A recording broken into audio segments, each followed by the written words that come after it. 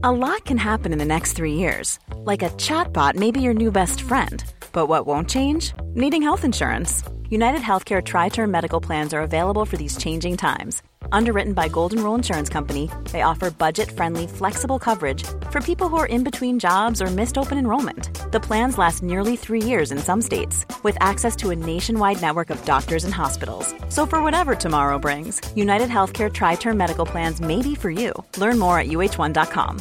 A lot can happen in 3 years, like a chatbot may be your new best friend. But what won't change? Needing health insurance. United Healthcare Tri-Term Medical Plans, underwritten by Golden Rule Insurance Company, offer flexible, budget-friendly coverage that lasts nearly 3 years in some states. Learn more at uh1.com. Hi, I'm Daniel, founder of Pretty Litter. Did you know cats tend to hide symptoms of sickness and pain? I learned this the hard way after losing my cat, Gingy. So I created Pretty Litter, a health monitoring litter that helps detect early signs of illness by changing colors, saving you money and potentially your cat's life. Pretty Litter is veterinarian developed, and it's the easiest way to keep tabs on your fur baby's health right at home. Go to prettylitter.com and use code ACAST for 20% off your first order and a free cat toy. Terms and conditions apply. See site for details.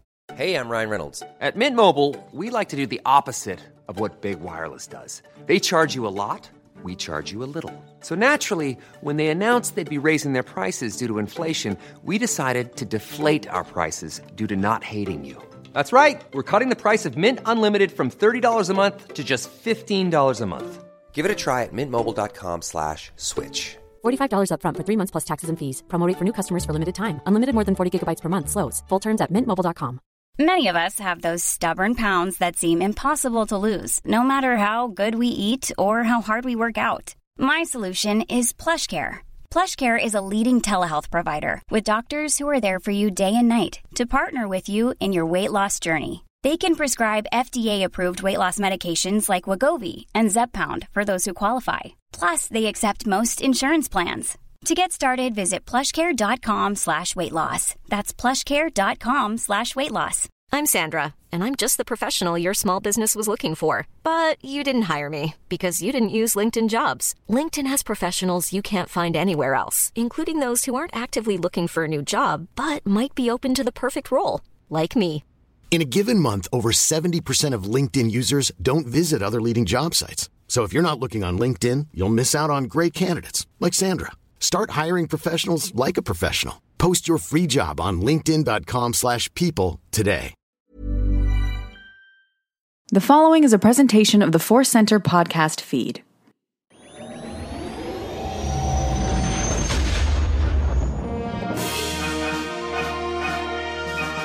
From the center of the galaxy, this is the Force Center podcast feed. I'm Ken Napzok. I'm Joseph Scrimshaw. And we are here on the big show, the main show, the Superstar Destroyer of our Sith fleet, to talk about the rise of the bonus features. What? We're in Exegol? We are in Exegol. If you look out our window, it sure feels like it. We are in Exegol. We are... are we clones? We're clones. Are we zealots? Zealots. We're Sith Eternal. We are all the bad things. No, we are two just humble gents trying to work our way through the galaxy. Right? The humble gents. They fought for peace and justice in the old times. The before times. I think they also opened up for the Flying Burrito Brothers after Woodstock. We are the humble gents. Applaud if you want to. We're humble. It's a great sketch, or maybe not. Maybe not a great sketch. Maybe a good improv premise. We are going to be discussing a little bit later today the rise of the Skywalker, the rise of Skywalker, bonus features, digital copy, suddenly released. And Joseph, last year I remember, or last time. Not so much Solo, but Last Jedi. Yeah. I remember we kind of had a little bit of the old school grumpy guy. God, we had to buy the digital version. Get it on the computer. I wanted to walk into Target. Yeah. I without hesitation, probably due to larger circumstances in life, was like, I get to watch Star Wars all weekend. Thank you, corporate overlords. Yes. Yeah. It is a weird time in general, but a weird time when you're like, huge corporation Disney, thank you for the gift of buying something 4 to 5 days early. But it honestly did feel like a gift in the explosion. You know, we do cherish our listener community and all the people who tweeted at us It's available. It's available. It was great. And yeah, I said to my wife, can we buy? And yes. Yes. Yes. Bam. So we're going to be diving into that because not only is the movie there, and it's a big week. You got the novel coming up. We're going to be doing our review of the novelization later in the week. But these docs, as we know, and I thought even the Solo one, a lot of featurettes that I love, but the Last Jedi one, just a lot of material there. Joseph, we just felt it was perfect timing to dive into this a little bit later on the show today. Yeah, absolutely, because those bonus features were rich. Richer than I imagined, so I'm excited to dive in as the main topic. Like 4 pages of notes richer. Before we do that, we always like to remind you that today's podcast is brought to you by Audible. Get a free audiobook download and a 30-day free trial at audibletrial.com/4center. Over 180,000 titles, perhaps even rising, to choose from for your iPhone, Android, Kindle, or MP3 player. A little bit later, we'll have a 4 Center Recommends, an audiobook we think you should try out on us, and well, there's probably a hint in what's going to come. As always, we like to start with our Star Wars or life adventures. And look, Joseph, let's acknowledge to a certain degree, it's a topsy-turvy time. Yeah, let's call a pandemic a pandemic. It's Yes. not hyperbole. The, World Health Organization, WHO, the organization that screws up your Googling when you're looking up stuff about Doctor Who. They have declared it a pandemic, and a lot of people are spending time in their homes. You and I are at a good social distance apart as we podcast. And it's great that podcasts are one of the things that can roll on. The great podcast explosion of 2020. What caused that?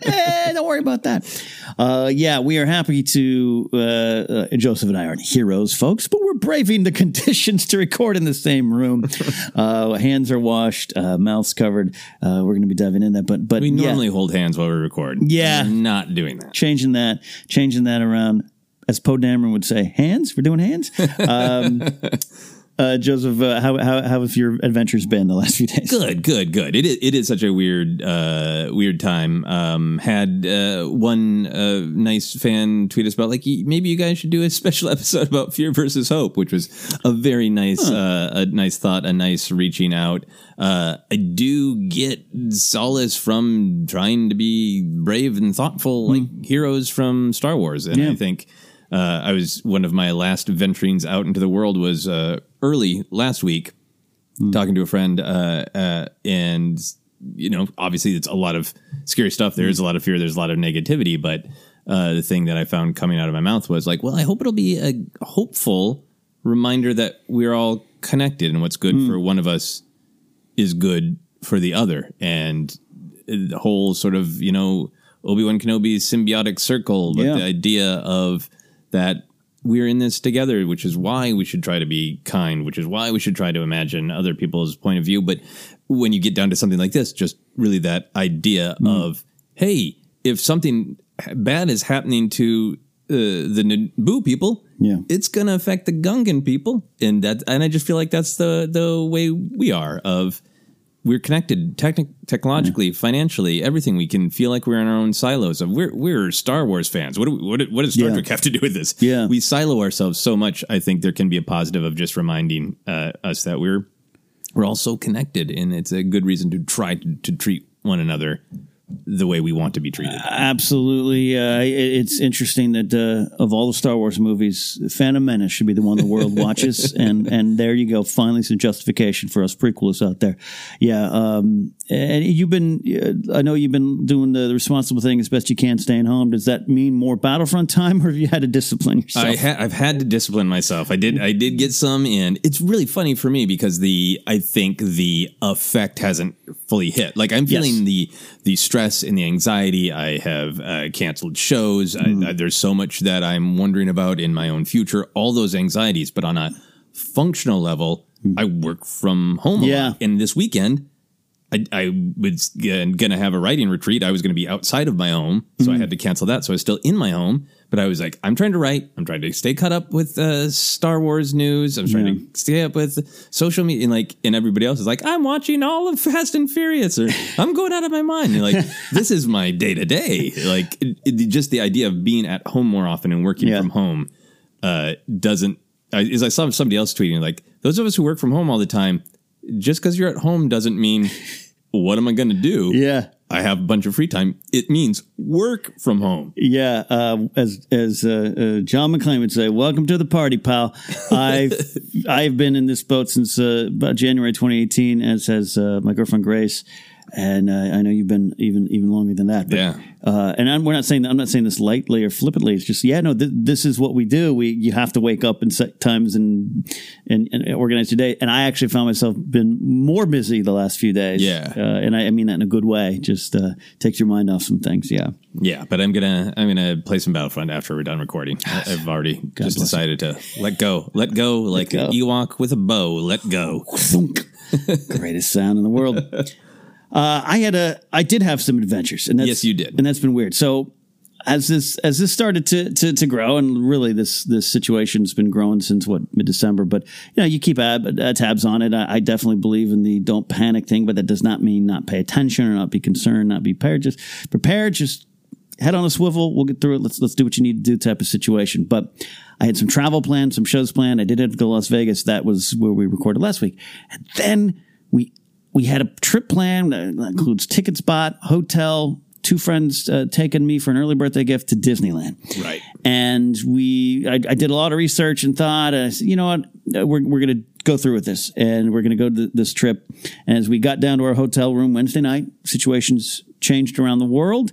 And we had some great pause. Maybe, I don't know, you never know. Maybe you took a risk you didn't know. I was pretty confident. Okay.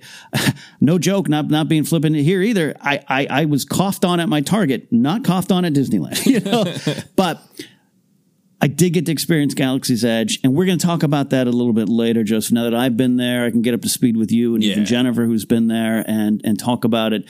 We'll do that down the line when it's open for people to enjoy. Yeah, that was going to be our main topic. So I'm so excited that you were finally getting to go, and it's been a while since I've gone, so I was really excited to talk about it and really hear your perspective and your experience there. Yeah. And then once it closed, it just seemed cruel to be like, here's the thing none of us can do until unknown times right now. Yeah. I have only closed through a certain time now, but we'll see what happens. We'll see. I was on the Disney choo-choo train going around when it broke on Twitter that they were closing the park on Saturday, and I was there on Thursday. And, again, even as prepared as someone I like to think I am, or I've been in weird, tough situations before, this is nothing like that, but just like my mind goes to those places. I was like, okay. But the last thing, we didn't leave because I had to go on Rise of the Resistance. Well, yeah. I say had with quotation marks, but we had our boarding group and it was coming up. And I was like, let's do that. And then we'll go. And I'm sure that was amazing. It is everything that's cracked up to be in a surprising way. Even some of the things that you've seen in clips and everything, to be there to experience it. And there's some surprises I'll probably even keep until you get to go. Yeah. I only know bits and pieces. So luckily, though, the big things haven't been spoiled for me yet. So that was my adventure, and we'll talk about it when it's appropriate. Yeah, it's a good adventure, and I have hope and faith that that we will work together and that we will get past it. And we will be able to go to Rise of the Resistance again. Absolutely hoping for the best, and be mindful of the living force. Be present, Anakin. Your focus determines reality. Just remember everything Qui-Gon says, and we'll get through this. Yes, right? Concentrate on the cosmic force. Yes. Don't let the living force cough on you. Yes. I think that's what it is. We're going to go to the news here, and every week, the last couple of weeks, other than some of the big items, and Joseph and I here at Force Center, and Jennifer as well, part of the team as well, of course, we try to avoid some of the clickbaity stuff and rolling up our sleeves and getting some of that nasty stuff. So I always have this. It's a lesson, Joseph. I always approach the news of there's not going to be a lot of news.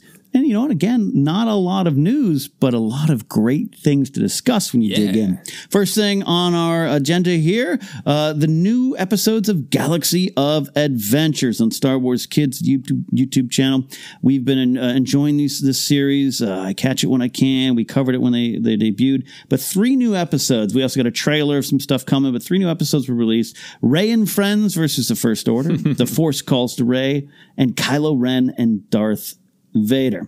Overall, Joseph, just dive in. Did you watch them? I'm sure you did, but also, what do you think? What's your overall thoughts? Yeah, I was really, really happy to see the announcement that they're coming back. I love the animation. I love the studio that does it. Titmouse is a great place. Titmouse does the animation for the show that I write for, Tigtone, which is, so it feels a little bit to me like, ooh, cool. I get to see some of the other stuff made by Titmouse, and it's in the Star Wars world that I love. I was excited with the sequel trilogy announcement that they're going to play with these characters. So overall, just really excited by. Also, it feels like they're playing a little bit with what it is. Yeah, because it felt like they had this sort of like fact file episodes before, and then they had the like let's animate this scene that exists. Right. And it feels like they're playing a little bit more. Yeah, I called these 3 like kind of overview adventures of just like here's some scenarios, because I was expecting, like, especially the Force Calls to Rey, I was expecting something really, really specific. Yeah. And there was some specific stuff in there. But the Rey and Friends versus the First Order, that was like, I'm calling it like a complete new mission.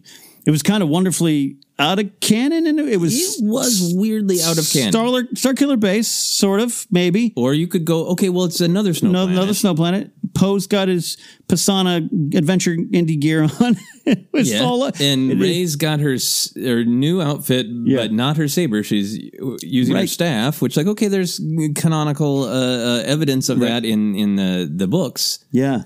And I liked it. Yeah. Because I was like, gimme, gimme, gimme. But then they all see jet troopers, which it does appear like they've seen for the first time. Yeah. So, you know what? I was watching it, like, trying to do the normal kind of fun game of like, okay, well, how do you slot this into canon? And I just felt like, this isn't canon. This is kids playing with their action figures. Yep. Like, Return of the Jedi came out back in 83, and a lot of the action figures that you'd want to play with were dead. Yeah. But you made up a new adventure with the Emperor and Vader and Luke Skywalker and... Jabba the Hutt was still alive. Who's the one kid in the neighborhood that's like, can't play with Palpatine? Can't play with him. He's dead. Gone off the table. I did not know the word canon, but we made up stories for the action figures, and we had to be like, well, how is this working? I mean, did he? And we'll talk about that more. Yeah, we will. Some stuff happened. Yeah. The point is, watching that episode felt a little like, who cares? These are the characters in cool costumes at a location, fighting cool troops.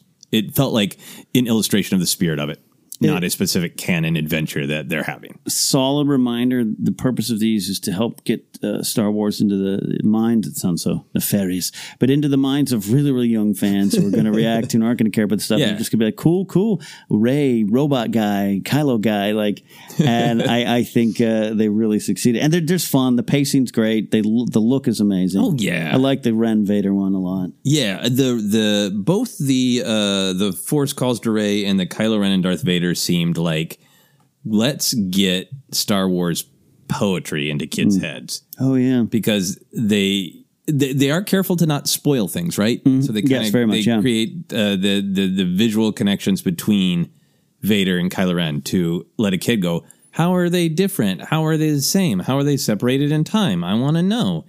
So that one's like really explicit. And then the Force Calls to Rey is almost just using kind of visual language. Yeah. Well, I guess literal language, because Maz says this lightsaber belonged to Luke and his father. And now it calls to you. And it ends with that shot of her in like the classic Luke on the poster. Yeah. I mean, she had that same pose in Last Jedi on some posters as well. But it just on this sort of deep thematic and visual level is advertising. That's part of the point of these stories, is that there are cycles and there are generations and they are connected. I love what you're saying of just kind of laying it down for the youngsters. And when I say it out loud, it sounds worse than it is. Here's how you should love Star Wars. But it's part of it. And I still think this is such a very well-conceived series that Disney has put out, or Lucasfilm specifically. Final question about this. They're in the sequel era. What are you looking for? Anything specific? We've seen a lot of the original trilogy, some Clone Wars stuff, and that stuff could bleed back in, obviously, with the connections. But anything specific you want? Ooh, I wouldn't mind seeing them animate the Pisana speeder chase. That would be fun if they're going to do something that's directly from it. Since they're pushing in that direction, I wouldn't mind some very short canon adventures, like the gang meets Claude, I love that idea. Like really kind of little small things. Or Poe gets his neckerchief that he wears. Poe versus the haberdashers. Yeah, I like that idea. Because you're right. Some of the first series, the numbers ones were really good by the numbers. So some of that kind of stuff. Yeah. I'm trying to think. Finn finds his blue pants. Like little. There's the animation is so cool. You don't need a big canon moment. You don't need a big narrative arc, but just like a little fun thing. Yeah, you know. How about the Ewoks versus the First Order? We get to see Wicket and Pommet and everyone take on the First Order. Yeah. In my mind, it is an Ewok pilot doing that Holdo maneuver over the Forest Rim of Endor, and maybe a little adult. It is Maplu, son of Paplu. Yeah, it does it. Yeah, excited just for more because they're beautiful to look at, and they get to the heart and the spirit of Star Wars, no matter what. Speaking of heart and spirit of Star Wars, that is something that is needed in every Star Wars project. But when you go into new territories, you need to figure out what that is for new parts of Star Wars media. And Justina Ireland is part of the High Republic series that is soon to sweep the Star Wars world. And she talked about her High Republic book, Test of Courage, which is a middle grade reader. This is an interview with Polygon.com. But shout out to Star Wars News Net that had a link to it. Otherwise, I quite frankly wouldn't have seen it. It didn't go around, so kudos to them. Quick notes on what this is. We finally get an overview of this story and a little bit more insight into what the High Republic might be. Some highlights. Test of Courage will follow a young Jedi named Vernestra Rwoh. R-W-O-H. Rwoh? I guess it has to be said like your Scooby-Doo, I guess. And she's going to be escorting the son of an ambassador through a jungle moon. The story takes place over a couple weeks, though we know a lot of the High Republic storytelling will take place over a long period of time. All of it part of the larger picture. Big question for the series. She was talking about this, and I thought of all the things. There's a lot of things she said here, Joseph, but what haven't we seen in Star Wars and what haven't we talked about? What do you think about those two big ideas and big questions there? Yeah, I mean, I think that's the heart of what is exciting about the High Republic is that elbow room to go, what am I really interested in as a writer and and has it really been explored in Star Wars? And I think for her, going on to talk a little bit about how this main character, Vernestra Rwoh, is a 16-year-old and a Jedi. Yeah. And we haven't seen, this sounds kind of flippant, but I mean it is a compliment. We haven't seen the Doogie Howser of the Jedi. Like, Anakin is the chosen one. Yeah. And Luke is super powerful and Rey is super powerful, but we do kind of catch up with them all when they go through their journey and they're kind of in their... We skip this awkward phase for Anakin, and we know canonically that he was kind of put through the normal. He wasn't treated differently by the Jedi because he was the chosen one. So that's already a different story of like, what happened to this 16-year-old that she is a fully ranked Jedi Knight, right? And still a kid. So like right away, like okay, great. The premise has something new. Even very different than Ahsoka. Same age group range, right? But no, this is she's fully a formed. Padawan. Yeah, I like that idea. She talked. This was interesting to me because obviously the rumors of the High Republic being attached to the movies. It's understandable whether it's fully rumors or not, or might eventually come true. We don't know right now. Justina Ireland talked about the freedom of doing this in books because of no budget in books. Unless it's an economy of words, but you should, that brought a lot more freedom of working in new territory. She went in a little bit more detail of, because she wrote, Spark of the Resistance. Yeah. She's played within canon, played within Land the of pockets. Luck she wrote as well. Right. Yeah. Right. So now she's got a lot more room and even more room than you'd have in a movie. Yeah. I like that. Yeah, no, I'm very excited by that. I think that really shows itself in the novels and is going to continue, that we can make that strong emotional connection to alien characters that might take more work to realize on screen. I think that's why we see so many Chadra fans. As like lead characters that we love in books. There's been at least 2 Chadra fans I can think of off the top of my head. Like, I love that Chadra fan. So I think the fact that they can invent not only scale of battles or strange things, but an alien with literally no mouth and eyes could be super relatable in a book, and we're going to struggle with that on screen. Yeah, there's something in our upcoming review this week of the Rise of Skywalker novelization. It's already been out there, but something I was like, this is great. I don't think it would have worked on the movie screen. So I understand what she's talking about. And just you could really fully, a lot of things, even some Game of Thrones or some of the big properties are. We've seen in Clone Wars of we got to save the budget for the bigger battle. Yeah. On another episode. So now AP5 is going to sing in space. And there you go. You can just put it all on the table. She went into the Jedi and she's kind of excited to see them, quote, being awesome.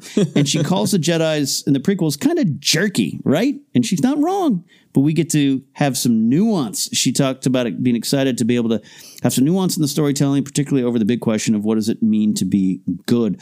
Joseph, I don't think we can answer that here right now, but what does it mean to be good? And I know you love, and I do too, but you really love diving into what are the Jedi and what it means to be a Jedi. Yeah. And I'm really hoping that is at the core of a lot of this storytelling, of that they are noble in that they have their vows and that they're trying to navigate them. And I think, the prequel story is the story of when they were getting kind of tripped up by them. Yeah. And I think there was, if you were alive long enough, there was this cognitive dissonance between Obi-Wan describing them as the guardians of peace and justice, and then Lucas wanting to tell this story of them in their twilight. Yeah. So I am right along with that excitement. I don't think they're as big a jerks as many people think they are in the prequels. I think they're trying their best and making some mistakes. But I think that getting really back to that, we are the heroes in golden robes with, and every one of us has an Excalibur. We are the heroes, but we still have choices. We still make mistakes. Juicy. I'm excited. And you mentioned Excalibur Knights. We've already heard this era being kind of pitched as, hey, it's King Arthur, Camelot, Knights of the Round Table, and we're playing along with that. And this is kind of key for someone like me who's really looking forward to the High Republic. When I say I do love Jedi, I do love Sith, I do love that kind of lore, but I love, hey, rebellion, fighting the Empire. I kind of like that. That's kind of what drew me into Star Wars. So I have those questions of, all right, what are we really going to get? What kind of problems is the world at stake? And we got this Viking pirate group coming. Okay, I'm on board. This one spoke to me in some ways. She said, hey, yes, there's been some comparisons to Camelot. And then she brought up the example of 1960s kind of JFK era, which can be viewed from afar as kind of like, things were good. And, but really, when you look beyond that, you have civil rights movement back during that time and the societal growth, the need for growth, the problems because of that growth, and how... and there was also, Cuban Missile Crisis, never forget, there was bigger things and exciting themes to dive into. And for someone like me, that's like, all right, it's the time of peace for the Jedi. What you got, it's exciting for me, if that makes sense. Yeah. I'm like, okay, I got it. We're going to dive underneath what's the dirt under the rug? Yeah. And that's really great to me to take the idea of like the Jedi are confident. They truly mean well, but they're encountering all these challenges. So, to me, it could be a lot of really great Captain America, Superman, Supergirl kind of storytelling of like your hero is pretty pure, but they encounter all these things that challenge them of how to keep that level of nobility while facing, I don't know if that'll be the challenge of this specific book, but like that's a great Jedi mission. Trying to keep an ambassador alive. Is it an ambassador that that the main character agrees with? Is it an ambassador who wants her to do things that she shouldn't because he is panicking out of fear? You're like, I can imagine lots of great tensions. So, like I said, it speaks to me, gets me even more excited. And I was already really excited, to be clear. Final note, Test of Courage, the story itself. She says she wrote it from the point of view of wanting to tell a story about found family and what it means to belong in this great, magnificent galaxy and just be a kid. And again, middle grade reader, don't ever toss the young adult, middle grade. There's always great things in there. Yes, some of these might not be written specifically for your age bracket, but if you're a Star Wars fan, a lot of meaty stuff can be found in these stories. This we know. Joseph, those are some pretty big themes. Yeah. But and I think I take her at her word that it will be a middle reader book. So I think it will be those juicy things, but it will be from that perspective of a kid just taking their first steps in the larger world. I like that. And hey, I was a kid once. If I was 12, and I read I read a 1,000-page book about the history of the New York Yankees at 12. Okay, I can dive into that. Talk about Bobby Richardson and Moose Skowron, but I would have loved a Star Wars book like this aimed towards me. That would have been really fun. So, final story of the day, Damien Lindelof. Hey, he and JJ work together, right? So he wants to do a Star Wars too, kind of. He mentioned in an interview with the AV Club that he wanted to do maybe a Marvel or Star Wars project. Here's a full quote. I think that doing something in the Marvel Universe, anywhere in the Marvel Universe, would be really potentially exciting for me, especially as they start to get a little more experimental. Some of the things I've seen for WandaVision, for example, just feel like, okay, now we're getting somewhere, particularly in television space. And at some point, but certainly not in the immediate future, I feel like I would love to do something in the Star Wars universe. And this is the key part. Maybe a decade from now, when I would no longer be blamed for ruining it. That would be a hoot. So first of all, I hope in a decade we don't have that kind of discourse going around. What do you think here about Lindelof? I know he's hot off of Watchmen on HBO, right? Mm-hmm. Which he says one and done, and I love those kind of creative decisions. If we told our story, we're out of here. Lindelof, Star Wars. What do you think? I would be happy for him to do something in 10 years, as he says. I think that's really wise. A couple of thoughts jumped to my mind. I think a lot of the creators who are lucky enough to have some power and some weight and some movement in Hollywood and are of the generation to have grown up with the original trilogy. Soon it will be the prequel trilogy. Kids taking over Hollywood entirely. But I think it's natural that a lot of them are like, that thing meant everything to me. I want to do that. And so there is a little crowding of everybody from that perspective. Yeah. So I think there's a little bit of a sense of humor. I think a sense of honesty of, I would love to play in that sandbox. I see that there are basically hundreds of me's running to that sandbox, and it's the sandbox is a little unidentified right now. If we get to the point where it's like, hey, every year on Disney Plus, there are 3 new made for Disney Plus movies. And there's so much more room to just be like, this is a Star Wars. It's not the make or break of what Star Wars is now. Just go check out Damon Lindelof made a Star Wars. Cool. Instead of the new generation of what Star Wars is going to be defined. And I think that's what he's talking about, of like, I don't need the weight of that. I mean, he was involved in the Star Trek reboot. Right. This Watchmen thing is insane. That I want to get your take, and then I have a couple thoughts on Watchmen. No, go for it. No, I know you're right. I definitely remember obviously the Star Trek stuff. So yeah, he's faced this before. In the controversy of Lost's ending. Yeah. I mean, he is in many ways, he is one of the more battle hardened creators. He is, when it comes to fans having strong yay or nay opinions on his work. And to segue into your thoughts on Watchmen, I call it a win. It's been a very well received series. However, it's also been not well received in some people, or some people are upset. And once again, it definitely started with some controversy. And then that, to me, from my perspective, I didn't hear that as much towards the end. Too many people enjoyed the show, but I hand that over to you on The Watchmen. Yeah, I mean, there are definitely some people who have, I think, some legitimate criticism, but the Watchmen thing starts from the point of it was co-created by writer Alan Moore and artist Dave Gibbons. Dave Gibbons is always in on it. Alan Moore is like, it's dumb. Don't do anything with it. Take my name off of it. There's a whole history there with DC. So Damon Lindelof went in. It's like, I am a huge fan of Watchmen. This is foundational to me. Right. And I'm going in already knowing that one of the co-creators doesn't believe I should do this. Yeah. So there's some Star Wars energy there. Yeah. Not like George Lucas is that level, but it's that like, I want to play in the sandbox of something that meant a lot to me.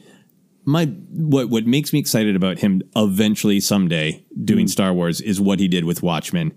He truly did make it his own. He truly did the thing that a lot of people are struggling with right now in an era of reboots and remakes and continuations of how do you celebrate what drew you to it while also absolutely putting your stamp on it and doing something entirely new. He, successful or not, he was fearless at taking, here are some of the big ideas of Watchmen, and here are how I want to play with them. He didn't change canon, but it was fearless. Yeah. It was not, let me go look at let me worry about what every little person will think. Right. It was really, really fearless and personal and new. And I think for the people who loved it, like myself, that's what we're responding to. Right. And I think that there is a hunger for that in Star Wars there's a hunger for that and a fear of that. Yeah. Yeah. I think we all know instinctively, if somebody comes in and goes, I'm not just building a shrine to A New Hope, I'm making something totally my own.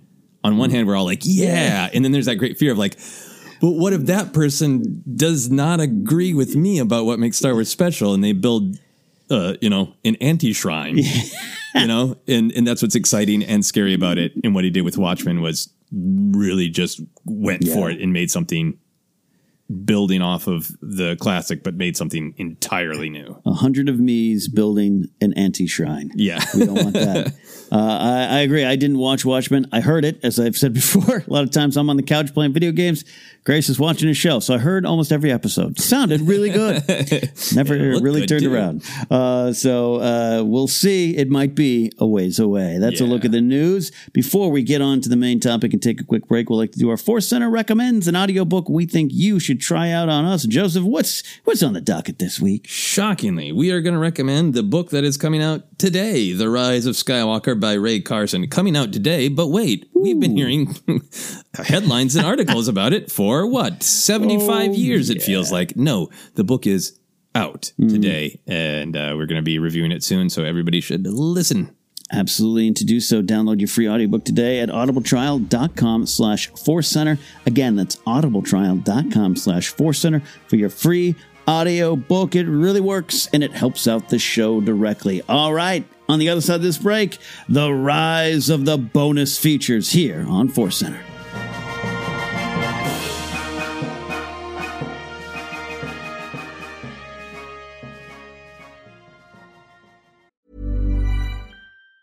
If you thought the only way to get a more defined jawline with natural-looking results was through surgery, think again. Juvederm Volux XC is a non-surgical injectable gel filler that improves moderate to severe loss of jawline definition and can help you achieve natural-looking results with little downtime. Even better, this improved definition lasts up to 1 year with optimal treatment. No maintenance required. Improve jawline definition for a smooth, sculpted look with Juvederm Volux XC. For important safety information and to find a licensed specialist, visit Juvederm.com. That's JUVEDERM.com. Not for people with severe allergic reactions, allergies to lidocaine, or the proteins used in Juvederm. Common side effects include injection site redness, swelling, pain, tenderness, firmness, lumps, bumps, bruising, discoloration, or itching. There's a risk of unintentional injection into a blood vessel, which can cause vision abnormalities, blindness, stroke, temporary scabs, or scarring. Talk to a licensed specialist to find out if it's right for you. When you're ready to pop the question, the last thing you want to do is second-guess the ring.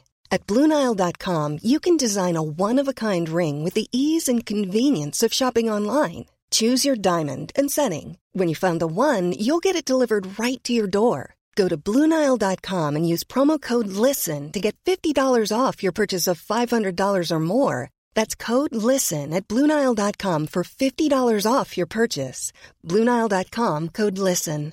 This is Paige, the co-host of Giggly Squad, and I want to tell you about a company that I've been loving, Olive & June. Olive & June gives you everything that you need for a salon-quality manicure in one box. And if you break it down, it really comes out to $2 a manicure, which is absolutely insane. It's also so easy to get salon-worthy nails at home with Olive & June. The difference between how your nails used to look when you did them yourself and now with the Mani system is a complete game changer. The best thing about Olive & June, too, is it's a quick dry. Dries in about 1 minute, lasts for 5 days, and full coverage in up to 1 to 2 coats. Visit oliveandjune.com/perfectmani20 for 20% off your first system. That's oliveandjune.com/perfectmani20 for 20% off your first system.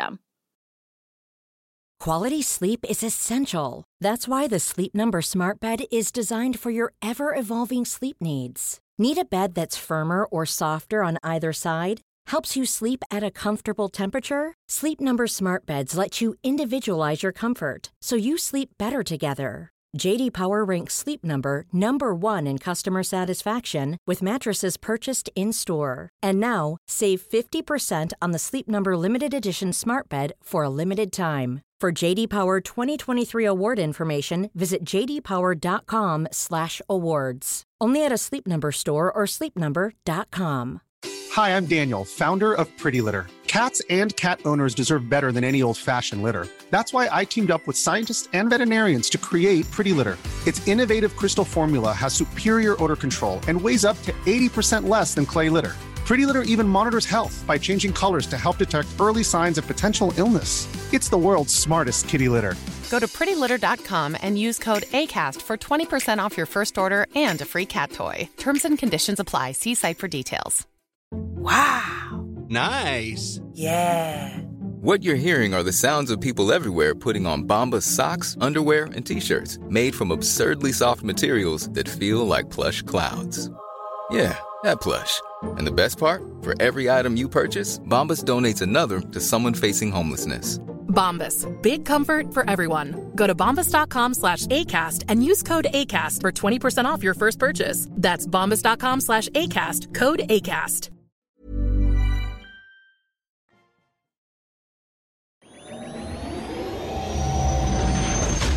And we are back here on Force Center. It's time to go into our main topic.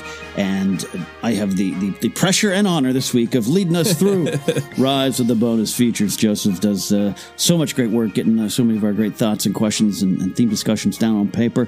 I happily took on this challenge here. And I'll tell you what, we're going to talk about all the bonus features on this digital thing, Joseph. I literally think we could do 4 episodes on the documentary alone. Oh, yeah. I think we could do 4 episodes on the documentary and another 4 on the digital bonus John Williams thing. Right? You want to talk about tears, joy, so much in a very tiny piece of media. Yes, that is a moisture evaporator. It sucked so much tears out of me. Amazing. So let's dive in first. I was going to say overall thoughts, but first, how did you get it? Where did you watch it on? I got it through Amazon because that's just the fastest for me. Prime, I've got Amazon Prime. It's the least clicking of buttons in my 5 remote life that I have. Yeah. Okay. And we had been talking about earlier that sometimes I do get grumbly about, I don't got to get the digital bonus. And then because I still want the physical disc, but it totally seamless, quick, easy, and totally worth it for the digital extra of that John Williams. Very much. If you're out there still debating and I guess you could say this is a spoiler discussion on the featurettes in the documentary. Make that clear. If you're debating the John Williams thing, I don't know where else it'll be released. I honestly think it's worth it just for that. Yeah, I mean, if you've got the money, it's $20 on Amazon. That feature is worth $1,000 if I had it. Did you have any technical problems with Amazon Prime? Meaning, about every 15 minutes, it exited out of the documentary, took you back to the homepage. No. Okay. Did you have that problem with Amazon Prime? That was a problem. I know. I get Amazon Prime just through my television, so I'm not on the old PS4, which I am for many other things, including Disney Plus. This might have been a Roku thing. I have mine on PS4, but Grace has my other PS4, but also her Roku, which is great. I love Roku. Almost like it was timed, like every 14 minutes and 38 seconds, boop, beep, burp, you'd be back at the home screen. Oh, now, granted, it's 2-3 clicks back in, and then you start about a minute behind, and you have to catch up or fast forward. I'm not complaining. So many more things in the world to worry about. But I'm telling you, there was a couple times we were like, oh, tears, or oh, revelation. Oh, what and it just was like, so, hey, but as someone who's had Blu-rays show up scratched, it's never perfect. Did you rewatch the movie first, or did you go straight to the bonus features? No, and I haven't rewatched the movie yet, because I have both my wife and I are of the opinion of we want to really wait until the right night where we are in the right mood, where it's an event and that's what we're doing. Yeah. And, we've mentioned we both read the novelization this week and then watched this documentary, which is surprisingly chronological. Yes. So in a way, I feel like, did I watch the movie again? No, I haven't. I read the book and I watched the documentary, and which thought is coming from which one or in my mind. So I'm excited to give it a breather. And sometime this week, it'll be like, that's what I'm doing. Lights off, phone down, full focus. The home experience of Rise of Skywalker. You know what? I recommend doing that to anyone listening. I think it will benefit, and that's even if you're like Joseph and I and absolutely love Rise of Skywalker. No, you do. On the fence, just kind of like it. Whatever your thought is, watch the doc and then go watch the movie, because this documentary, as we're going to discuss, has so many wonderful little insights that it made the experience of the movie the next night for us enriching. Oh, wow. Yeah. It was enriched by it. So with that, we'll start diving in a little bit here, because we might be here a while. Normally, my style and a lot of the stuff is maybe sometimes even too much off the cuff and top of my head. Joseph, you're so great with notes and everything. Not that you don't go off the top of your head too, but I am more on notes this time around because it was confusing. Reading the book, watching the documentary, watching the movie again, watching Clone Wars, watching Galaxy of Adventures. What was I watching? Where were my thoughts about? Where were they going? Yeah.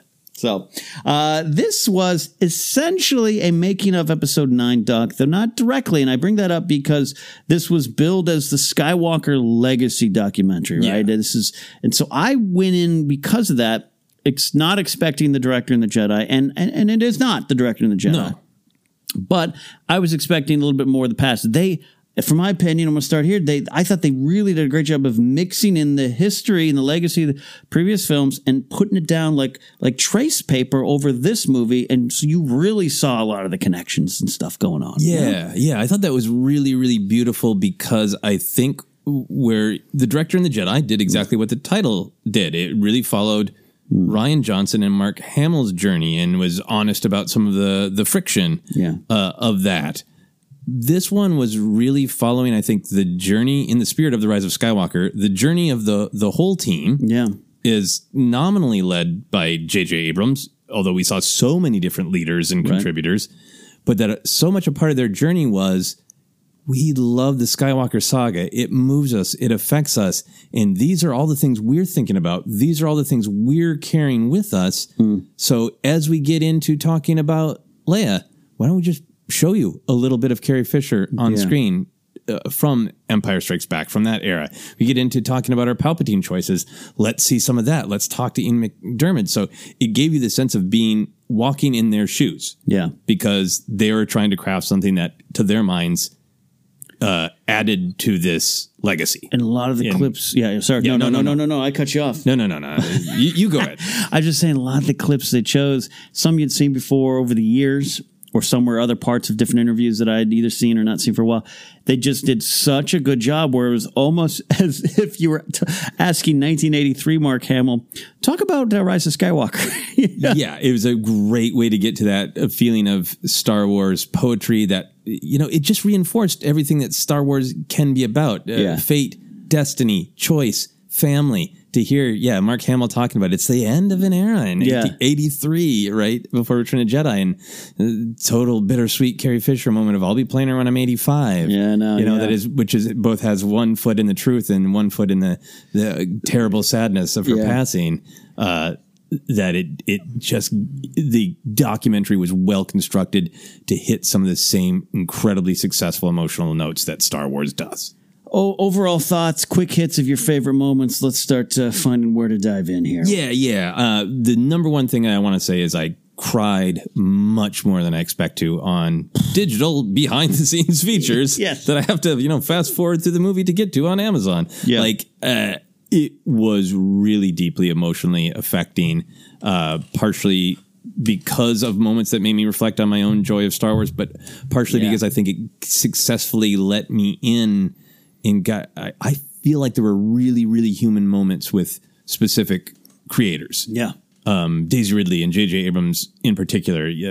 I think Adam Driver. I feel like I saw them and what this meant to them. John Williams, I'll say the same thing. And that seeing moments that really affected them really affected me. So I had a lot of normal moments of like, oh, wow, how long have I been on this journey with Luke Skywalker, and other people have too, and like moments that I'm familiar now with being emotional with, but this brought out new emotions about the end of this new era. in the creators working on this new era. Yeah, the connection to it, even simple stuff that we either aware of or knew from the first promotional shots. I know that there was one moment about the blockade runner and the guy talking about, we thought about just putting the blockade runner there because that's the first time you see Leia.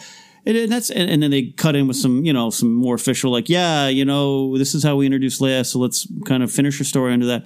And Grace and I just started crying. Yeah, but just her legacy is in every frame. Yeah, because it's the last. It's powering the station. It's powering the base. It's everything. Yeah. There's one particular moment was real good for me, and I forget the kid's name. I should have wrote down. He was like his first day on the job as like an assistant VFX guy in Jordan. And he's like, I just want to meet Chewbacca. Chewbacca's my guy. Yeah. So when Chewbacca walks out and he's crying tears of joy, we're crying tears of joy. This doc just really did a great job. Hey, it pulled the strings, and it really, really focused on the emotions behind Star Wars for us as fans, those in it and those making it. Yeah. And I would say as well, like, again, any of our listeners who have seen Rise of Skywalker, given it multiple chances and just don't enjoy it, don't enjoy the choices, totally understandable. Yeah. Everybody has a different opinion. The thing that I think I get pulled to the dark side of anger and frustration is when I see comments like, these people don't know anything about Star Wars. They're bad creators. They're idiots. They just threw this together. Go ahead and disagree with the choices. Go ahead and dislike it. That's absolutely, you're right. I think this documentary, part of what is so emotional to me about it is you can disagree with their choices, but they thought about their choices. They care so much. They worked so hard. There was so much passion, and there were so many moments of so many different people. We got to literally watch them do what the movie preaches and push past their fear, reach out to other people in their found family for help and hope, and discovering joyous and beautiful moments. Yeah, well said. And as regarding the dark side, I've gone on a mutant spree, not mutant, but mutine, a mutine spree this week. Because and people people in this space that I don't think they're being honest with their appraisal of this movie. Again, not liking it is one thing. I don't know. I think I felt a little bit of this in the last couple seasons of Game of Thrones, love them or hate them. Like I'll talk that stuff with you. But if you have this, if you want to paint this picture publicly that these creators and the people working on this are just walking around going, I don't know, put some dragons in it. I don't know, the Emperor's back. Ooh, this doc shows, and yes, I know it's cut. It's not every little moment of every conversation and every argument, because I know there are some. It shows to me when Chris Terrio's like, no one's as hard as me on this because I'm a fan. Yeah, they're all so clearly fans. That rings true for me. It rings true for me as well. So I think that's the cried a lot. Amazed by just the passion and the work through the fear to get to the joy that's evident from everybody involved. And you mentioned this doc definitely follows the movie, which the Director of the Jedi did in a way too, and it's a smart way to do it. I'm going to jump all around, so I'm not doing the smart way. But I always say that every documentary with talking heads and interviews or whatever you got, I'm talking even Ken Burns documentaries. There's always some little breakout stars, people that emerge. And I want to talk about our favorite breakout stars overall, and then a highlight on one there. So, Joseph, did you have any little stars, little moments that you liked? We're going to talk specifically about, I think, the breakout star of this documentary. But I will throw out there Billie Lourd, seeing how much she was there as the spirit of Leia. And we know that, of course, people are asking legal permission and moral permission. But to see the speech that Abrams gave on the first day that they were going to be shooting scenes that involved Leia. Yeah. And doing that very relatable leadership thing of, I know this is hard. I know this is weird, but let's get into the spirit of Leia and push through and celebrate and have a spirit of Carrie Fisher and have a sense of humor and sense of, he did this great leadership job of walking that line that he needs to do to respect the moment and inspire the troops. And then immediately looks over at Billie Lourd and she just mouths perfect. And gives him the little thumbs up, right? And just that is a moment of humans. That isn't that's not a moment of Disney going, here is some legal paperwork. Will you sign this to give us permission to use the image? Like, this is humans respecting the human who is gone, but they're in spirit. I love that little moment. I'm glad you mentioned Billy Lord. I might have brought this up later, but I had no category to put this into. I wrote down one of her quotes, and she's saying towards the end of the movie, she's talking specifically about a scene with Rose that does appear to have been cut or not present, which is say, hey, I get it, disappointing. Maybe we'll see it some other day. But she says, it's kind of like my life. Things have kind of fallen apart a little bit, but we're still here. And it's still important that we're here, even though we miss our loved ones. And it moved me beyond, I'm even getting emotional now. Yeah. I have found her through this entire process and seen her in 2017 make the speech at Celebration. And she's not just still a young person, still a young professional in this business. Force Awakens was her first go-around. Yeah. I've seen her in other work. I want a starring vehicle around her. I want something. I think she not just deserves it. She has shown time and time again to be one of the, much like her mother, very, very, very deep, very outspoken, very confident, but also very sweet and genuine. And I was like, hot damn, that quote is the movie. It's the series. It's Star Wars. Yeah. And I love that. Yeah. There's so many great moments with her. Daisy Ridley, honestly, there are so many great moments with her, but also just seeing physically how hard she worked, and seeing all of the frightening things she did and how far she pushed herself emotionally and physically, and then get toward the end of the document where for some reason sliding down the sand dune like 5 is feet, terrifying. And she has like that amazing, charming, like, I destroyed the Dark Lord. Isn't that enough? Now I have to do this? And that thing that's just so human and relatable, like that of all things. The rest of us would approach this as like, that's a slide. Any of us can do that. Flipping on wires and landing perfectly on your knee in the middle of the desert, like, no. But this, So I think I just think all throughout her focus and her honesty, she just came across amazing to me. Yeah, I think she's pretty giving in these little interviews and the clips they show. And all of it, not necessarily like good and bad, but just all of it, a full picture of like, I showed up set and I didn't think I was going to have to be there today. Next thing you know, we're on Kijimi. Oh, we're not doing pickups, we're doing the thing. Like, she's really open about her. And it was really experience. Cold. And I think that's the thing is like, we don't dig down into them, but the documentary is not trying to cover up that there are moments of conflict. Yeah. Like we see them trying to figure out the knife, which the knife is one of the more unanswered questions, exactly how it fits in canonically. But like that interaction between Daisy Ridley, where she was told that the wave wasn't going to hit her that time, and it did. And like her kind of being honest about like, I wanted to get really angry at the person who hit me with the wave, but so that was great. Yeah, great choice. Any more for you of All Stars? I have a few. She actually, I'll say she was a little bit of this one, but in the featurette we'll discuss a bit more. Victoria Mahoney as the second unit director was spectacular. Absolutely, more so in the featurette, but she pops up here.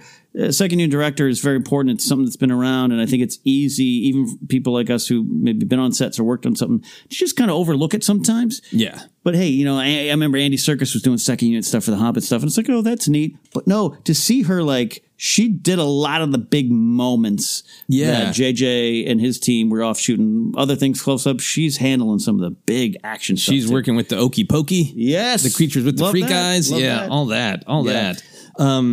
Go ahead. My next one on this list of stars, Shirley Henderson as Babu Frick. Yeah.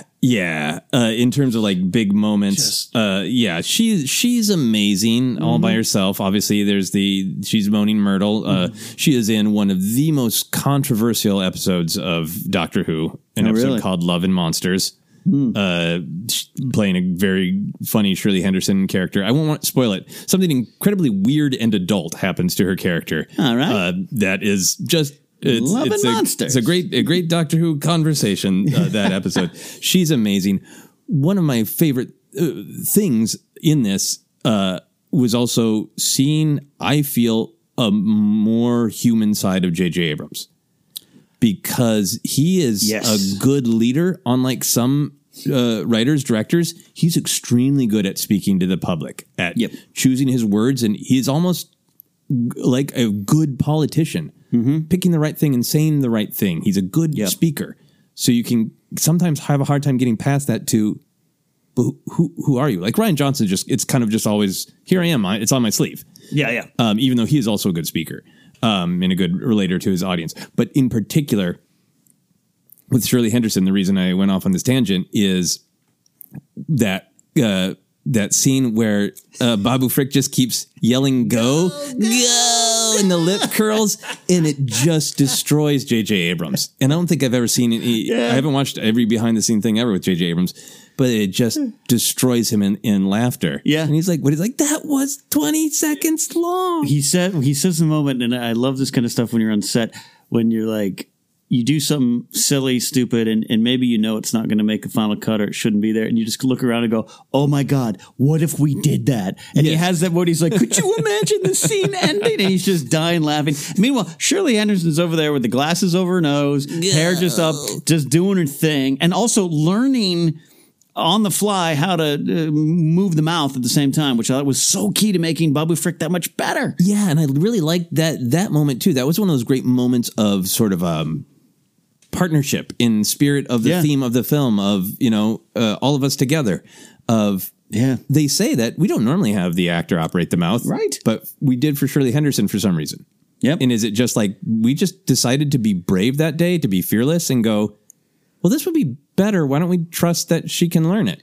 Yeah. And it obviously pays off. Clearly.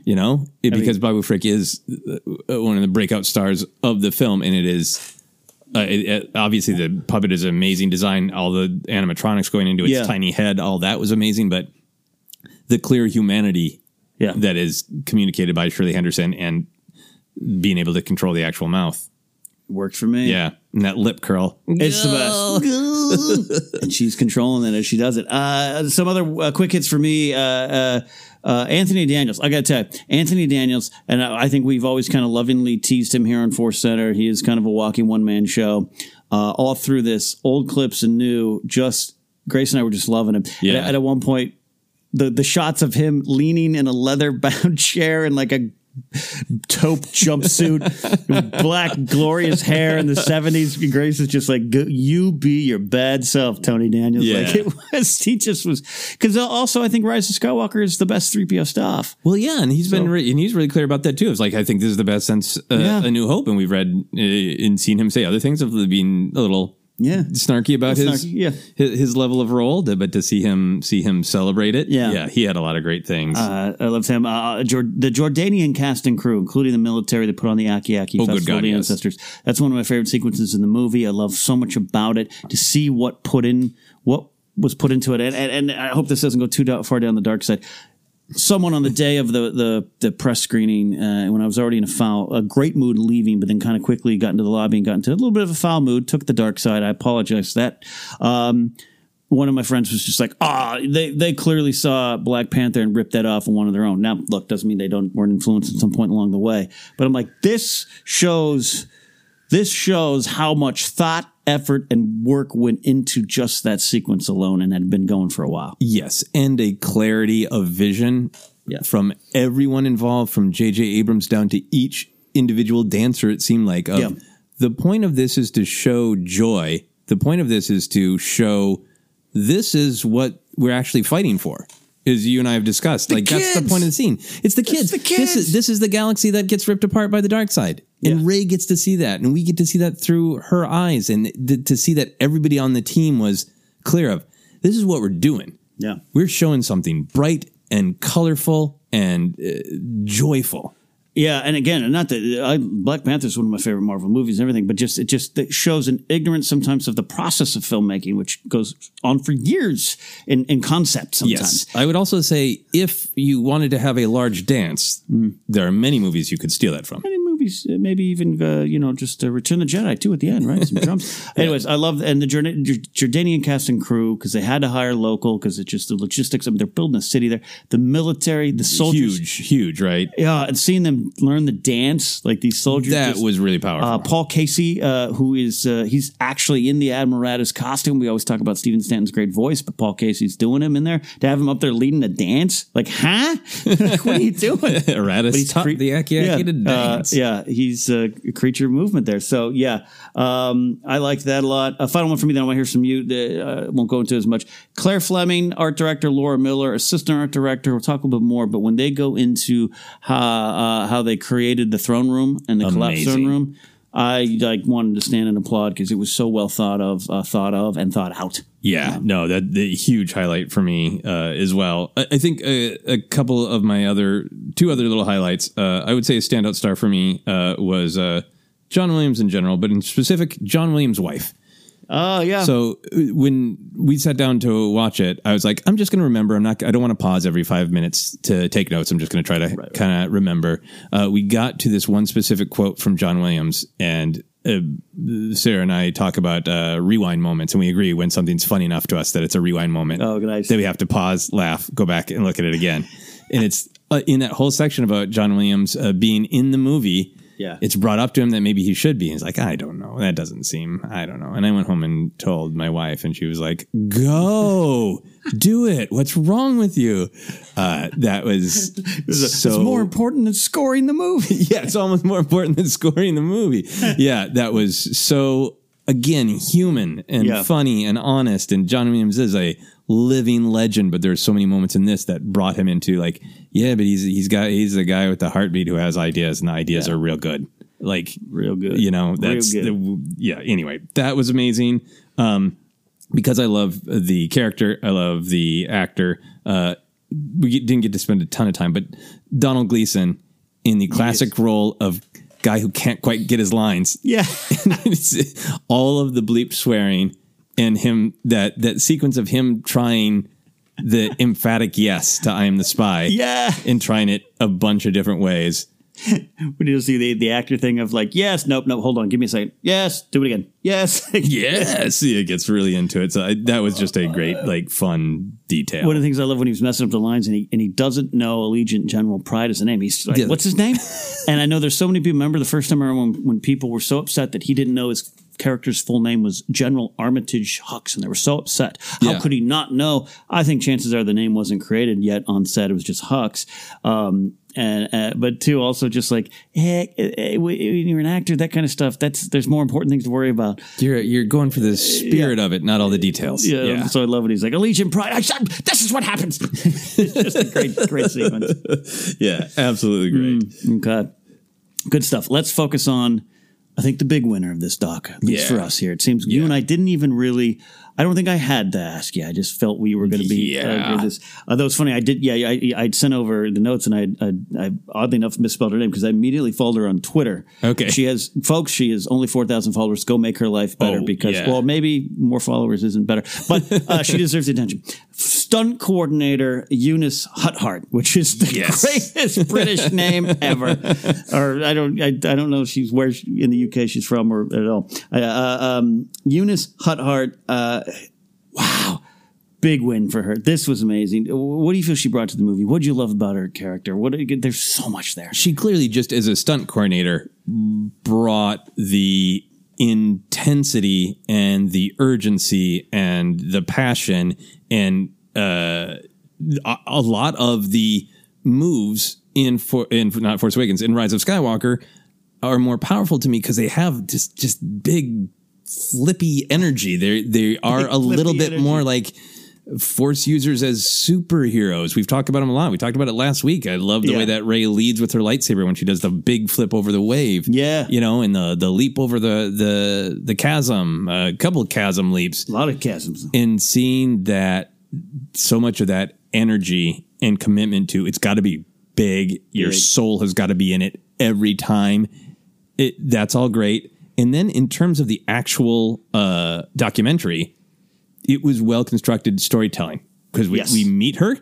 You can get the energy of like, this is an intense person. This is a person that is going to sort of be hard on you, but you will be better for it. And then they basically introduce that and have those honest interviews with Daisy Ridley. Like, she was very intense. And seeing her, because she's the one who's like, trying to tell J.J. Abrams that there should be a tree branch to get lift off of. Yeah. And then she's like, I got one in. I love that moment.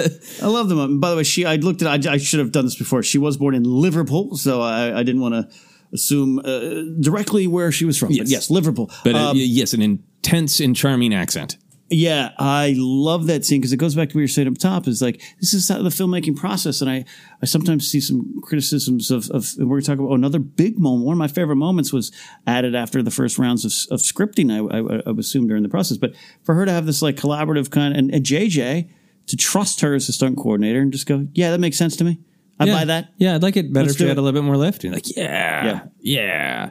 I think I just got the sense of, and I've had this experience myself in a different way, particularly working in a lot of theater and working with actors. And for me, there's always a difference between an actor going like, oh yeah, it's one of those kind of beats. Yeah, I've done one of those kind of beats. I know how to do it. Don't worry about it. Right. Versus somebody who's like, what is unique about this beat? How can I make it like it's never been before or make it perfect for this moment? Doesn't matter if I've done this kind of beat before. What does it mean in this story? And I just got this overwhelming instinct that you can see that on screen, that she's like, it's not another jump. It's not another flip. It's not another fall from getting shot. Each individual thing has character and meaning. Like watching her work with the First Order Stormtrooper who gets the Lando arrow through the eye. Yeah, Nigel Goodrich, yeah. And like showing him how to do it. And you're like, it's really got to be like this. Yeah. So just that commitment and desire to make each stunt fresh and real and honest and of the story. There's a couple moments that I love with her. She's a great quote where she's just like, I love my life and I love my job. And, you know, we all would love to get to that point. And I'm sure she's had struggles. She's been in and out of the career. She's done a lot of work, a lot of stunt coordinating. But to have Kathy Kennedy, Michelle Rejwan, everyone kind of be like, oh, Eunice, you know, she's really into things and everything. And for her to be unapologetically herself, and that's where it ends up. Good and bad, but that's where it ends up. Her just being like, I love my life. Yeah, and watching the stunt actors do the actual flips out of the speeders into the sinking fields of black beans. Yeah. And like, damn. Yeah. Yeah. And then a couple she being the one to kind of, and Daisy Ridley's a very prepared actor, obviously, but to be the one of just like, when you're sliding down at the end, Tatooine, like it's just this poetry to where how we first met her and everything. Have the stunt coordinator be collaborating with Daisy on acting choices impressive to me, and then have Adam Driver say all her work comes from character, and to me, like that makes, you know, it's why it's not the flippity flip of it all. Yeah, just, you know, it is so much more than that, and when it transitions into, I won't talk more about Adam Driver, but just. It's not just that, I do my own stunts because I'm an actor who does that. It's just, no, I am protective of this character's physicality. And for them to sync up, even disagree, but to sync up on what to do because it comes from character, that makes it a lot more deep. Yeah, and that little interview with her was like, yeah, that's what they all say. Yeah. I will let you do your stunts up to where you can. Oh, you weren't kidding. Yeah. You can, and you will, and you train, and you care. So, okay, you really mean it. So you got it. Yet another point where you get to see not conflict, but discussion and give and take and compromise and learning and understanding between this massive team of creators. Absolutely. So Eunice Huthart, salute. You are the breakout star of this documentary. Let's go into the production side of it first, because I think you and I might end up spending more time on some of the character revelations and themes knowing us. But there were some great things as all these docs. I love seeing side of this. I love watching my girlfriend Grace get moved by this. She's a professional actor, a working actor, and she literally is inspired and moved by just seeing the process of filmmaking and storytelling. Yeah. And I love watching it through her eyes and seeing a lot of stuff. What kind of big revelations did you have from the production side of this documentary? Well, you already mentioned it, but I was really hit by the throne room details. Yeah. The fact that these two creators had gone through and found the original blueprints. So again, you get that sort of that Star Wars poetry of real life too, the fantasy of Star Wars, and mapped out how everything would fall. Mm-hmm. And that I did not realize that there was that level of detail and precision. And then the kind of fun button of like, and then there was another room you didn't see. Yep. Because it's Star Wars. And I know like some people might see that and go like, see, they did like, and to me, that's the spirit of Star Wars. It's ships make noises in space. He had a room on the side there that we didn't see because he does. And for my money, George Lucas would have made that choice in a heartbeat. The Emperor's going around collecting Sith relics. You don't think he has a storage space right next to him with his Funko Pops and Sith Wayfinders? Right. He's greedy. He doesn't have a storage space on another... Well, I guess he actually does. He does have storage spaces on Pilio and other not. But the most important ones right next to him, hoarding them right there. But just the level of detail and the reverence and exploration at the same time. Yeah. I thought was great. I really liked seeing the discussion about trying to figure out the knife. Oh, yeah. We didn't quite get... clearly, they had like a scroll prop, and they had like one line of like, it's too delicate, it's not believable that it would survive, right? So there's clearly something there. And I think I was really excited to see them working something out kind of in the moment, because I think that's the truth, the creative process. Again, critics will go see its evidence and like, no, things change, things shift. That is the creative process. For me, I think a ton of the logic tracks perfectly in Rise of Skywalker. The knife is weird. It's hard to figure out. Did Ochi already know how to get back to the Emperor? Did the Emperor give him that knife so he could find the Wayfinder so he could take it's a little things. But again, it's so Star Wars. It's aesthetically so cool. It's pulling in that Indiana Jones aesthetic. Oh yeah. But that was another moment of just human honesty from J.J. Abrams, where I could sense that I've been in writer's room where like everybody knows like we have located the problem. None of us can quite find the answer today. It's like almost. And I really like seeing that moment. I liked it too. I liked that scroll, but it wouldn't have worked for me. The knife, the dagger. And I totally get there's some things that just are, and that's the answer. They are. There's a dagger. They are. But I like the headcanon that it was some Sith soothsayer. Yeah. Sith soothsayer who saw it a millennia ago. Yeah. But I like I like those moments there. We talked a lot about it, but I did want to focus on the full scope of the Aki Festival. We talked about what it meant, but just again, blown away by the sheer scale of the production. And that tracks because the doc starts so just wonderfully with that old clip of those fans at the gate at the Blue Harvest shoot. God, yes, great stuff. And you look at the sail barge out there and the city built out there in the desert, and was it Yuma, Arizona, I believe, or whatever. But to tie it to that, I love that. I don't know, I just love that. I love that moment with those fans too. Yeah, I think watching I've always loved the Aki scene, and I've always connected to it emotionally for all the reasons that they expressed and that we talked about. But literally physically seeing the dancers train to learn the dance, and that there aren't necessarily dancers. Some of them might have some dance experience, but they're people.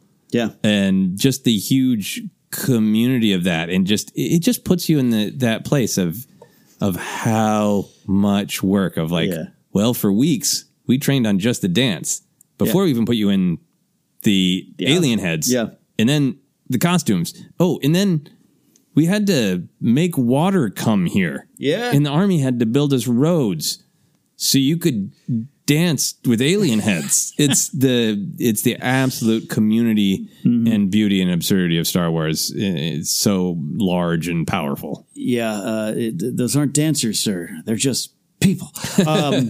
But also it keeps a little bit going back to an old interview with George Lucas, and you could argue maybe sometimes in the prequels he seemed to forget that at times. I don't think all the way, but there was that interview around the time of Jedi of just, hey, one of the big mistakes is you got this big giant set and you've got all the stuff into it, and that takes place of your story, and I'm paraphrasing, but I love that all that goes to this very important key sequence, but we don't linger on it for 20 minutes. It's Aki there, fun jokes, great stuff, powerful meaning, move on. The movie moves as so fast as we know. And I like that. I think that means to me that they were trusting what this was adding to the story versus, all right, let's spend an hour here because we're out here in the desert. Right. There's so much that's practical and gives it authenticity. Yeah. And, that many real dancers is pretty damn authentic.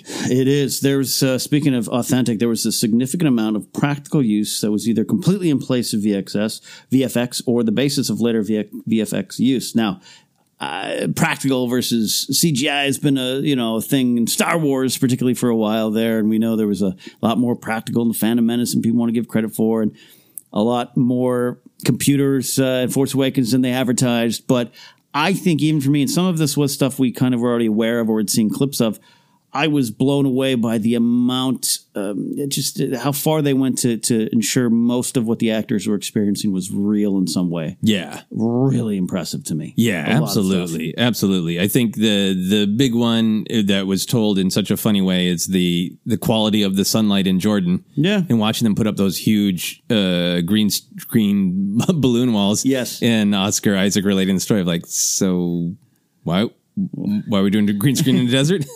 And J.J. Abrams going, I know. It's the quality of the light. It makes a difference. 800%. So this is going to sound like me taking an odd swipe at The Mandalorian. I am not, without getting details for anyone who hasn't watched it in the UK. Some of my resistance to some of the scenes is I just look at it and go, yeah, great technology shot on a wonderful state-of-the-art soundstage thing called the Volume, and it looks like it to me, but I still love it. Okay, it was clear. This I am all for when you can afford it and when you can. Yep, you're not really on speeders, but Boyega, you're gonna be out there experiencing it, and the lighting looked great in that chase scene, and I picked it up in the theater, I picked it up at home, and I go, yep, I can tell this works for me. Yeah. It's a personal taste thing. It's not a swipe. Yeah. Because again, story will be more important, but I just like that. Yeah. Running through a list of some of these things here, the Vexus was Yes. real. Yes. And then they VFX'd over, they CGI'd over, but they were like, yeah, no, we need to give our actors the actual scare of a big snake. And it was not a rudimentary, here is a big blue massive sock thing with some googly eyes on it, Daisy Ridley, so you can look at the eyes. Like, that was one of the gasp moments from my wife and I as well, of like, but why did you replace it with VFX? Because that's it. That's it, right? Like, enhance, yes. Yeah. But, that level of commitment and technology, and it wasn't there just to be placeholder in terms of here's the eye line, here's the physics, here's your weight on something, all that. The fact that they had built it to communicate, like the range of movement that the Vexus puppet had, so Daisy Ridley could really have it roar in her face, and watching them put the slathering fluid on, and then cutting to a shot of the Gamorrean. Yeah. Like, remember, with Phil Tippett. dripping mouths and teeth have long been a part of Star Wars poetry. Yeah. It was, that was a wow moment for me. Yeah. The sinking sand being real with the black beans that they're pulling them through. And the actors talking about how, hey, we all toughed it out, but it was truly terrifying. We really felt like we were suffocating. That might have been a tough one for me. Oh yeah. I mean, I'm cast me to Star Wars movie. I'll go through beans all you want, but but I would have had like, okay, here we go. That's thing for me. Yeah, but I mean, and that was another one of the moments where, because all of this is practical, Oscar Isaac had that great thing about like, so we would finish shooting in front of a green screen, but we were really in a desert, so I would spend a bunch of time shaking all of the sand out of my hair, and Daisy Ridley going, I didn't say it then, but I was suffocating. It was terrifying. I never want to do that again. But I was really committed to this, Yeah, I love that choice. Some other ones, and I'll hear from you here where we can dive in. We know a lot about Babu Frick. We know even more. We knew it was revealed at one point that Maz was real. I remember getting that around the time the movie was released. But to see it in action, to see the choice to do that and how well it looked, just having been at Galaxy's Edge and someone in my party was like, they thought Hondo Ohnaka was an actor. To see where we are with technology and to see them use Maz, I really enjoyed that. Yeah, that was amazing. The final one of my list we're discussing is the water on the Death Star lightsaber fight. Oh, Not shock, you could CGI water all you want, but the actors were wet. But to see just the scale of what they did, I want to go play in that. In that test shot, that you could tell the person was so happy because J.J. Abrams was like, that's all right. That's amazing. That's it. Yeah. That's amazing. Like, you described there could be a lot of water. Cool. Whatever. Yeah. Oh God. Those waves, those absolutely crushing waves. Beautiful. It made me love that sequence even more. Yeah. The only other thing for me is like, I didn't quite realize that I knew that Kijimi was mostly a set. I didn't realize it was actually in a cold place. Yeah, I didn't realize that it was built for authentic cold. And as somebody who is from Minnesota, you can only fake being cold so well. So the fact that they were authentically freezing there too. Yeah. Any other practical where you thought it was VFX moments? The other moments that are exciting to me are already listed in your notes. So some other interesting production revelations. Did you take any other interest? What sparked your imagination or obsession for this making of the movie here? Oh, I think your bullet points here. Yeah. Oh, yeah, definitely. The Kijimi set being inspired by the Hidden Fortress was really cool. I hadn't realized that direct connection. I didn't either. And that's one of those touches of, like, yeah, they thought a lot of stuff out.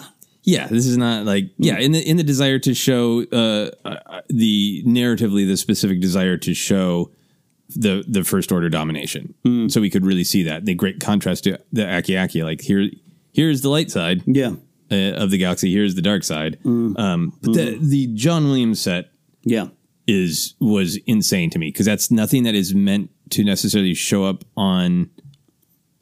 No one is meant to get that from watching the movie. Like now we can go pause. Yeah, right. That there were all of the little things around him were an ode to his 51 Oscar nominations. Yeah, and I'm watching the scene just last night again. Like, I mean, you don't see it. You don't see it at all, right? Now I can look back and go, oh yeah, there's the hook. Kind of, and the scene's done and gone. It's one shot of John, but that just put that care into the sequence. Yeah, scene. I love that idea. Yeah, to say, like, well, we have to make a bunch of just bits hanging around him to fill out what this looks like, because we wanted to be a part of the shop or look connected to Babu's shop. But we were going to take the time to honor this man this way, and in a way that almost seemed to overwhelm him. And that's the same thing where J.J. Abrams described him as, I believe, supernaturally gifted. Yes. Yeah. Yes. Insane. Go ahead. No, go ahead. I was the scale of the Steadfast. I knew. I think I intellectually knew that it was probably all set. Right. But that was also like from an adult perspective. Like, yes, the horses are actually running down that, and the actors get to experience. Yeah, those are the Sith troopers. Way down there running at us, and we're running at them. But the absolute just childhood joy of that too, of like, you built an entire Star Destroyer that I could I go there and pretend to have a laser battle on it? Oh, look, my one, I bring it up every now and then, that one shot of Mace on Geonosis walking on sand that's clearly not there. It always kind of rubs me the wrong way, not unlike sand. Compared to this, yeah. And I know what George was trying to do. I know what he was trying to break new ground with how he shot those. So it's not a shot at that. It's just to see it. The playground aspect of Star Wars is always big. And that was insanely big. You know, if you could rent it out to parties. Yeah, you don't need to tear it down. Just rent it out. A big one I want to discuss here, and we can get to some other ones. One of my favorite scenes in the movie I've talked about before is Poe Dameron at the foot of recently deceased Leia, him doubting his place as a leader and their chances, and Lando shows up to say, we had each other, we were friends, we had friends, and it's a great moment. It's a little scene, but big punch for me. That's something Oscar Isaac, was like, hey, could you give me a moment with Leia? I got something, and it turned into that scene. I just love, we talked about the creative process and what goes into these productions. I love those kind of revelations. Yeah. And I think that is, when you're crafting this kind of movie, you have so many different characters to take care of and themes and ideas and move the action plot forward. I think that's great to be able to have an actor who's like, I'm focusing on my journey, and this is what I think I need for my journey. Yeah. And like for people who can be like critical of this movie, I just was hearing recently about Once Upon a Time in Hollywood. Regardless of whatever you think of that, there's very similar behind the scenes with DiCaprio saying, "I think I really need to screw up my lines." Yeah. So it means more when I get them right. And you look at a movie like that and think this happens with writers and actors, where actors are really, really being the custodian of their journey. Yeah. And they know that in order for me to get to this height, I need somewhere to go a little bit lower. And I think that's kind of a common thing for actors to ask for. Like, can I have my low moment? So it sets me up to get to that place of redemption. they're so in tune to their characters, and it doesn't mean every idea they have for them works or should be used. I mean, trust me. Hear the list of Hamill ideas for Star Wars stuff. But at the same time, even he knows if you're tuned in, some of it really works. And this was an example of it really working. Of Oscar knowing the character of Poe Dameron, and it really worked and turned into a memorable scene.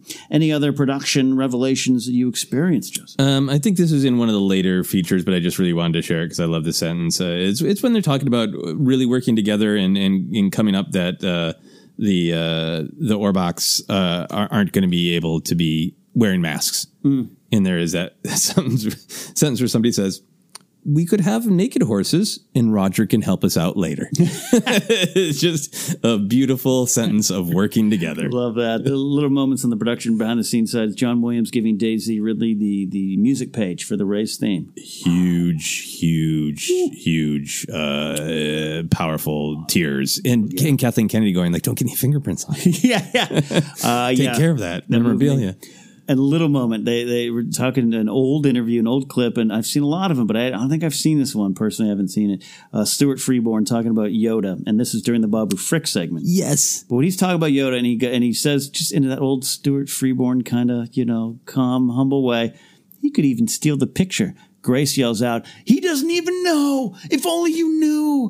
Like, well, he eventually knows, but like in that moment, she was just so excited for Stuart Freeborn in that moment to be like, you nailed it and you don't even know. Yeah, that was a rewind moment by request of Sarah as well, because it is. We were talking about at the beginning of this, of that feeling of fate and destiny. Yes. And like all of these things are just little frozen moments in time, and everybody does their best and they don't know if it's going to succeed or not. So to see a moment with that clearly Yoda face of Stuart Freeborn going, yeah, I don't know, maybe people will like Yoda. Maybe they'll even like him a lot. I don't know. So powerful. So that's our look at this week's show. No, but we have a lot of way to go. The production side, I watched these docs to see that, to get these revelations of what went into making the movie. But I was blown away. But I maybe shouldn't have, because the director and the Jedi kind of went into this in its own way. But we got a lot, Joseph, about the character and the story and the themes and the thoughts that went into it. So just an overall, and this is, I have a lot of stuff here, so we might jump around. Follow me around, folks. But your overall take on what we learned, Joseph. What do you think about all the learned going on? I think the thing with the character and the story and the themes, I think what struck me the most, one of the reasons I liked the movie, is I can feel that there was just a great clarity of depth on what the characters felt, what the meaning of the movie was. And sure, we can have some fun nitpicking, like, does the knife track, or wait a minute, it looks like that Snap's getting in an A-wing. He doesn't physically get an A-wing, but it looks like he's ready to get an A-wing, but then he's in an X-wing. And how did the TIE fighter get there? You can get into those details, but the big picture of what truly matters. What is Rey wrestling with? What is Poe wrestling with? What does it feel like for Finn to connect to Jannah? Why are we at the Aki-Aki festival? All of those things. Why is Exegol built the way it's built? Yeah. All of those things that truly matter and hit me emotionally. There's such clarity from Abrams that and then filters through everybody down to the actors owning. Like, we were joking about, like, yeah, Donald Gleason doesn't remember that his name is Allegiant General Pride. That's a detail. Mm-hmm. What matters is that the actors know the heart of their character. Mm-hmm. And I just, that was my big picture takeaway of how much people are on the same page of what story are we trying to tell and why does it matter? Yeah, I keep trying to boil it down to a bumper sticker, but I failed. But we've talked about it before. But Star Wars does not want you to get caught up into the what is that? What is that? It's just the why we're there, and that's what's important more than the how and the why and how did the TIE fighter get there. I totally have those questions too sometimes. Yep, but I have them for every Star Wars movie because Star Wars isn't necessarily about that, and I think that's forgotten. And so yeah, you could get caught up on, well, Rey had the dagger in her hand, and how did Kylo not recognize it? Yeah, I know. Yeah, but maybe he was just so focused on her face he didn't pay attention to the dagger. Maybe it was too obvious. Who cares? The point is what was going on in the scene. And to see that everyone involved had that clarity, like you said, it really did strike me hard. Strike me deep. Yeah. So, I thought that was really, really powerful. All right, Joseph, how about this second little tiny question here? What did we learn about the characters of Rey and Kylo Ben? I'm going to be honest. This is one of the sections where my mind is like, did I read that in Rise of Skywalker?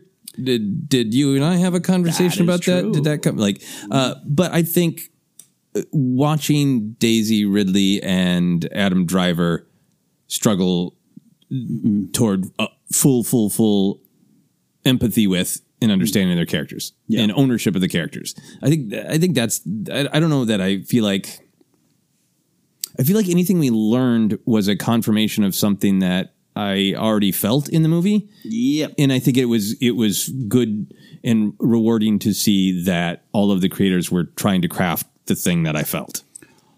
I don't know how to say this without... Yeah, I don't know how to say this, but I think we're in a safe space with Force Center fans. If you're a newer fan, we're like Stuart Freeborn. We kind of tried to approach this kind of humbly, all right? I'll just say it. But Grace asked me at the end of it, she goes, what was your favorite part of the documentary? And I go, I'll tell you what.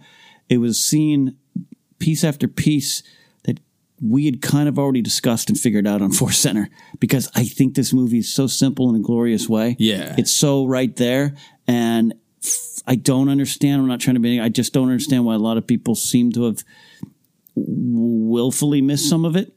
And there's some big decisions. There's some things that I'm like, yeah, I don't know. And maybe I would have liked the Emperor to come back in a different way. Maybe this or that. And, you and I've talked a lot about some of the things we wish was in the movie that are the big stuff. It all connects, and there's almost not a wasted beat or moment. And to see the creators and actors behind it going, yeah, we didn't waste a beat or moment. Yeah.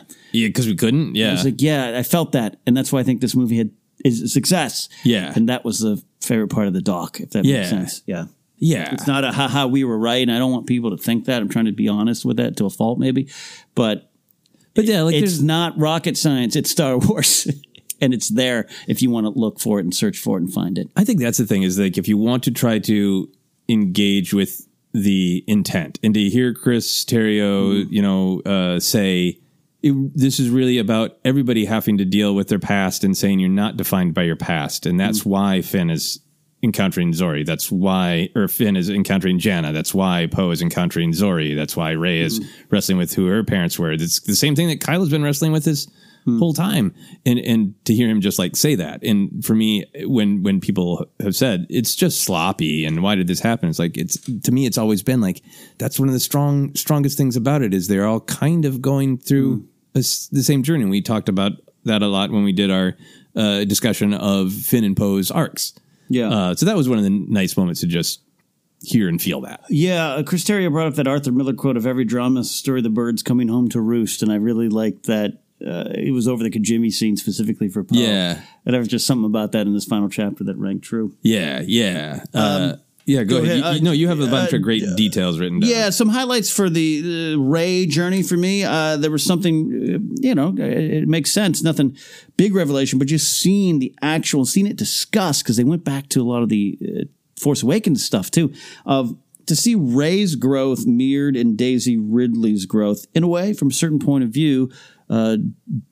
Daisy's gone through a lot. She's grown up. She was so young. This is her first big job. She had little jobs before, but to see her grow and along with Rey, and to see how John Williams explained again, like I was writing a theme for a young girl, and just now she's a woman, and the theme has to stay the same, but adapt and grow with the character, and have it also grow with Daisy. I thought that was really powerful and makes the character even that much more exciting to follow for me. Yeah, absolutely. And I think Kathleen Kennedy was talking about that as well. Mm-hmm. So she said stuff too. Yeah, seeing that presence and seeing like, yep, that's part of the magic and the power of Star Wars is it does reflect real life. And, we hired this young woman at a certain point in her career to go on the journey of becoming, honestly, the hero of the production. Yeah. And you get to see in this documentary how much she physically, emotionally, everything has to be the hero. Everybody works for months and months and months. But if she doesn't bring it when she's acting out, healing the Vexus, if she doesn't show fear and anger and rage when she's fighting Kylo on the Death Star. There's nothing there. Yeah. So to see that's the real life journey that the actor has to take. Yeah. And that's also the story of Rey going, oh, I inherited this from Luke Skywalker and Leia Organa. Oh, no, I inherited this from Mark Hamill and Carrie Fisher. Yeah. And I have to step up to honor them. I thought it was, real great. Real simple, straightforward, but just kind of see it and use the old clips to kind of go back to where it all began. Force Awakens, first day of set, all that kind of stuff. I love that. There was this discussion, again, no surprise, but I wanted to get your take on it, especially as a writer, is this feeling this had to be a Heart of Darkness journey for Rey. Very evident, I thought, but to see it plain as day. Any thoughts on Rey going into the darkness? Not the dark side, but darkness, her own darkness at times. Yeah. I think what hit me from this documentary is, again, the reminder of how far where you have to go as an actor to get that. And I think I was really, really moved by a couple things. Okay. I was moved by seeing all of the Pisana Rey Jedi stuff, her working out the turn that she does as she's getting ready to face the TIE Whisperer, Kylo bearing down on the TIE Whisperer, and J.J. Abrams and Eunice Hut working it out with her. And for me, it was like that. Ever since we saw that at Star Wars Celebration in the trailer, that's iconic now. And to see those humans working out that iconic moment, and to see the strength she brought, to see the emotion that she needed to bring in yelling Chewie, you know? Yeah, that was one of my favorite little scenes. Right. And there's some great stuff in the novelization we'll talk about that didn't really enhance that moment. That's already powerful. But I'll tell you, one of the biggest things for Daisy Ridley's journey, being really bothered by the sand sled, was so human. The footage of her filming the Rey Skywalker, which moves me every time. And to see that both herself, not just being a good actor, it seemed like she truly felt it. And to see that J.J. Abrams did too. That is one of the, anybody can dislike the movie for any reason that they want, and that moment gets memed and made fun of a lot. That moment is impossibly powerful to me. That moment feels like the fulfillment of a promise that I had in my heart since I saw Luke Skywalker stare at the twin sunsets of there's something out there for all of us. We can all be Skywalkers. And to see that this was crafted by people who felt that weight. It's not cheap nostalgia. It is meaningful that the story of this family becomes a story of choice and a story of legacy, and that found family is important. Choosing your own destiny is important. Yeah. The idea that just the name Skywalker can mean so much and have so much power, and to see them both feel that as humans, a noise came out of me that I didn't even, it was beyond tears. It was deeply moved. Great use of that. Grace and I sat there kind of in silence, and Grace is, was very keyed on anything going on with the performances of the art of acting. Yeah. But watching the silence of the set, watching Daisy be in that moment, finding it as a character, tears down her face, and being there, and just kind of, again, evidence to me, like it, hate it, love it, it's not a throwaway. And to have Terrio say, and I know you and I can talk. I think we like Chris Terrio. We love what he did here. Sometimes he talks and talks and talks. You just want to be like, hey, go back to the gym, Chris. You put it in the script. You don't need to say it. But I like. He just said so simply. Of course, that's how we have to leave this galaxy. And to me, that wasn't just about going back to Tatooine. But again, I still go. People upset with that decision of the actual location. I'm like, where do you want it to? You want her to go to Coruscant to end this thing? Where'd you want? It makes sense. It makes sense if you're writing the script. I think I would have made the same decision too. And I ain't Chris Terrio, an Oscar-nominated screenwriter. But I love that. And then I love how Daisy said, this moment, this is a story end. This is the end of the story, but the hope and the even we'll talk about the novel has some great stuff about it going on. I was like, beyond tears, just silent awe of her performance. And I think it's, without discussing it, it does get discussed briefly, but speaking to the great sadness of we didn't get to see Adam Driver be Ben Solo for very long. Yeah. That character didn't get to be Ben Solo for very long. Yeah. There's great tragedy in it, but I think that is the power of that choice of saying, this is a definitive end. And the end is the family is gone. The legacy lives on. Yeah. And that's a huge part of the power of that moment and the power of the choice to say, let's make a strong choice. Yeah. Again, you talked about in the news section with Lindelof. Make a choice. It might be not what other people like. Make a choice. Stand by it. And just the little things, stuff we know, the Sandcrawler being a miniature, much like going back. Oh my God. Yeah. And seeing the people in the Jawa costumes and the Force perspective. One final note, I think we can go where you want to go on Daisy talk or Rey talk. But I want to transition to a little bit of the Kylo talk as well. Daisy said she wanted Kylo and Rey's relationship to be different than in 8. Because she says, I was really mesmerized by this quote, it has to be rage there. Rage. But there also has to be sympathy and understanding. And I think that's the true connection of those characters, but it needs to come from, but to have it build from rage and have the actors start there and work there to get to this and find this underneath everything, the sympathy and understanding. I thought, again, stuff that I thought was real evident on screen, but to see that was part of their process, I enjoyed that. Yeah. Yeah. And I like it as, again, somebody who has directed actors. Sometimes you work with actors who are like, tell me what to do and I'll do it. And then you work with actors who have a passion. And to see that she really has that passion of like going into it, I really thought this is where she should be. And it makes so much sense to me of like, well, Last Jedi, nobody else is really there for me. So I kind of have this bond with him and I kind of have this peek into the dark side. He is my shadow. Yeah. And we start Rise of Skywalker like, I want to be a Jedi. I want to be light, light, light. I don't want to look at my shadow. Go the F away, shadow. I don't want you. It's cool to see Daisy really come to that. Like, yeah, that's where she'd be. Yeah. She doesn't want it and doesn't want it and doesn't want it. And when they finally do come together, sympathy. There was this moment here, and this, I could listen to Adam Driver. There's an actor's actor. God. I could listen to him and his understanding of this character. That's what we mentioned it in the stunt section for Adam Driver himself to be like, I am protective of Kylo's physicality, because in every movie he's got some very distinct choices as an actor, that the way he stomps, the way he holds his lightsaber, and to know that this is why he's one of our, now our this generation's leading, respected actors, actors, and well, counts a really good guy here. I love what he brings to it there. But there was just a lot jumps out in this moment, and feel free to jump in with your own takes here. But he talked about, he and JJ had talked a long time ago about the journey here and a path opposite of Vader. How he goes from vulnerable to sure of his decisions, which is,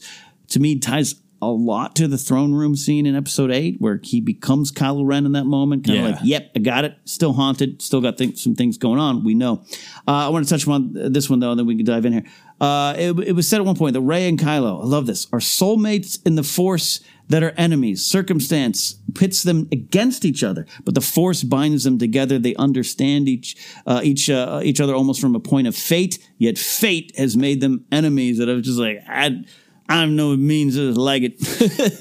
Well, it is getting back to like the deep spirit of why A New Hope works, because it comes out in 1977 and it's got a lot of flashy new things, better special effects than anybody's seen, beaten up spaceships, which nobody's ever seen. But underneath all of that is this sense of the mythic and the relatable. And I think there's something both mythic and relatable about that idea of being really drawn to another person, being really seen by another person, but also the vulnerability of that. That means they see everything. Yeah. And what if it goes back to like Romeo and Juliet? It goes back to just I think there's just a truth in how we relate to one another as humans, almost like luminous beings matching, drawn to one another. But then there's all this machinery of the world that blocks us from just connecting, because that person is supported by this infrastructure of society, and I'm kind of bound by this infrastructure of society. And I think it just, without us always necessarily needing to articulate it, it resonates. Absolutely resonates here. And there was this great moment of they cut to a George Lucas interview, and George talking about compassion and greed, and we all have that, and that's got to be in balance, and you got to make sure they're in balance. And he says, quite simply, going to the dark side is out of balance. Yep. It's like George has an idea of what it is to be balanced, and some thoughts on Great Jedi. Yeah. And necessary rage. Necessary rage. Yeah. And there's great scenes of the...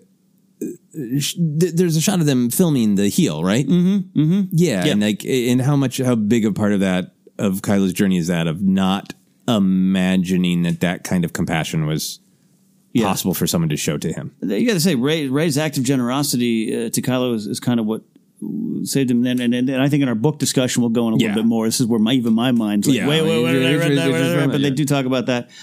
Some final thoughts, and I want to hear a lot of Adam Driver stuff from you if you want to go there.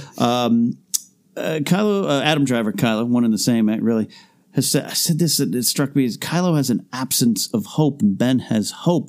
And that struck to me as a real world thing. And I think that sometimes is a scary thing. And that's why that word hope is so important. No matter what that hope is, big or small in your life.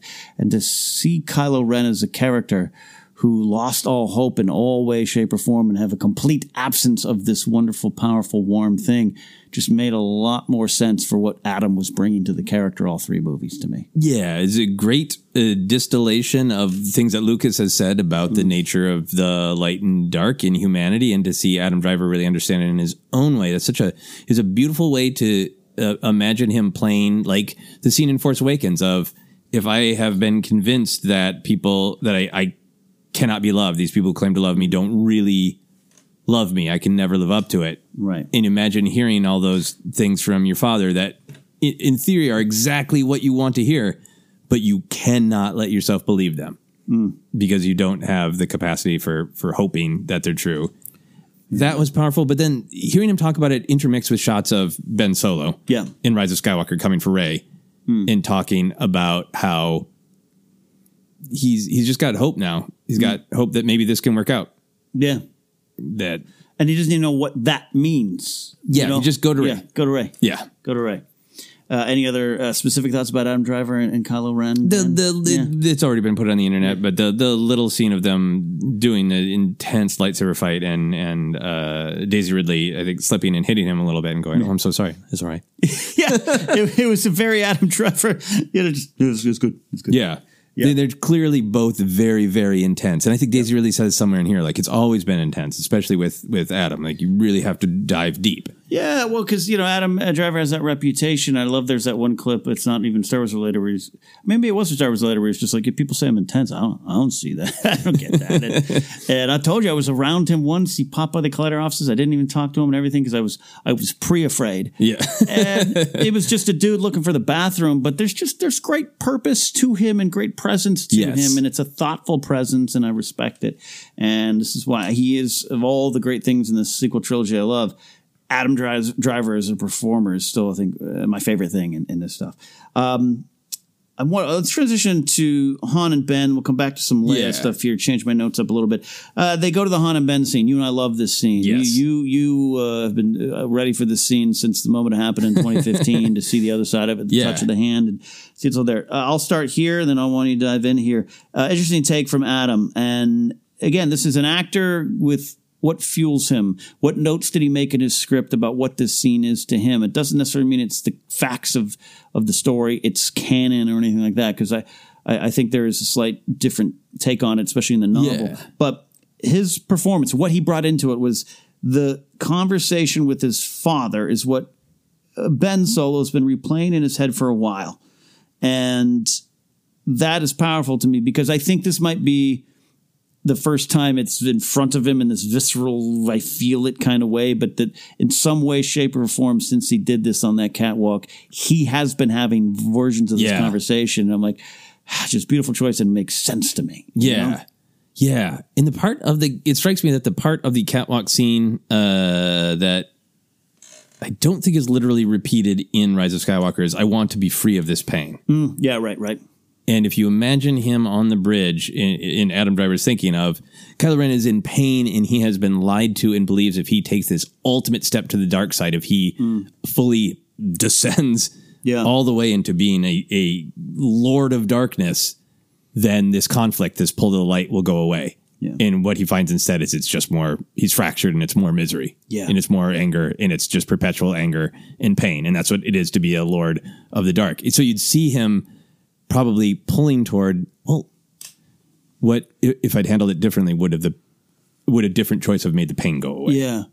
And probably not even wanting to entertain that thought, but just like Luke tells him in Last Jedi, like, but you're haunted by it always. Rey tells him that at the beginning of Rise of Skywalker. Yeah. I see through your mask.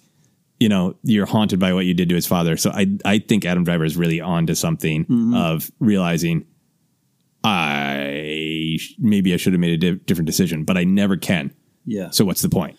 And I love maybe playing around this idea that, this has been playing over and over in his head, and he's been able to make kind of the same decision in a way, some way, shape, or form every other time of like, nope, I did it. I'm convincing myself, or I'm happy I did, but this is the moment where it's like, it ain't working anymore, and I want to do what's right, but I can't. You know what I mean? Like, it's like this is the final moment where replaying it in his head is not working anymore. It's not going the same direction. Yeah, or just like it's almost like he's playing it out for verification because Leia's already reached out to him. Rey has already healed him, and he plays it back in his mind one more time and lets himself believe that touch on the cheek was real. Yeah. And what decision would he make if he believed that his father loved him that much? God, I love that scene. Yeah. Harrison Ford said this, and I don't know, I'd love to know specifically when the interview, because sometimes with Harrison, you don't know how much he participates or not. Yeah, I think that might have been an older interview about Force Awakens stuff. But. Yeah. He said, it's not that I wanted Han Solo to die, which is interesting for him to be just probably directly responding to this long-held thought. Harrison wanted to kill him.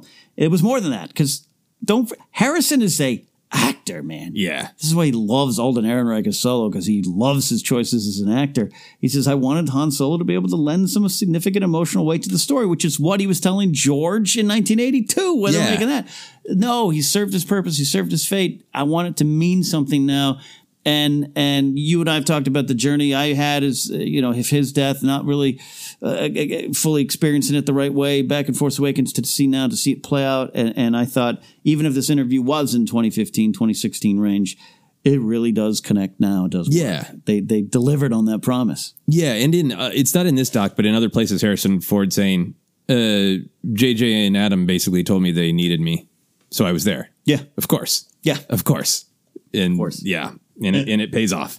Anything more on that scene, or should we transition to Leia here? Obviously, Carrie Fisher, Princess Leia, and the legacy of the character and how they used the character was going to be there. A lot. I just love on some of the technical stuff because not all of it. Even Grace and I had the discussion while watching the documentary, and I know Jennifer's had the discussion. It's not every scene with that character was 100% home run. There was some you could tell some awkward beats, everything, but to get what that got out of it is still breathtaking to me and means a lot to me as a Star Wars fan. So to see them actually be like, our first week, we were like, what do we got? Yeah. What do we even have to work with? And to finally actually see some of the scenes. Yeah. I liked that a lot. To see them literally going through the footage. Yeah. And I mean, talk about pushing past your fear and to find something beautiful. I think the way they frame this part of the documentary too, of like, it's a quote we've all heard before of Carrie knew that Force Awakens was Han Solo's movie and Last Jedi was Luke's movie. And was this one going to be her movie? And just the commitment to be like, damn right, it's going to be Leia's movie. And in fact, we're going to pay off, as they just directly said. Yeah. It's one of the number one things that I loved about the movie coming out of it right away. They paid off the promise of, no, there is another. Yeah. And they did it in such a great and powerful way. And just the power of cutting back to that footage with Carrie Fisher being so insightful and funny and saying that she wishes that she could be like Leia. Yeah. That Leia's just fearless. And you get the heart of it, and then Carrie Fisher, young Carrie Fisher, Carrie Fisher, Empire era, isn't confident to be the I've done 800 one-person shows, I am a known wit. Yeah. And you just see the wit peeking out, because that's the truth of who that human being was. And to hear her go, I just really wish I could be like her. She's just so strong. She just does anything. She's like, I wish I could be like that. I wish I could just walk out in traffic and say it'll all be fine. It has to be. There's going to be a sequel. Yeah. It's such a just great joke. And that's the power of Carrie Fisher and the power of that she brought to Princess Leia. Yeah.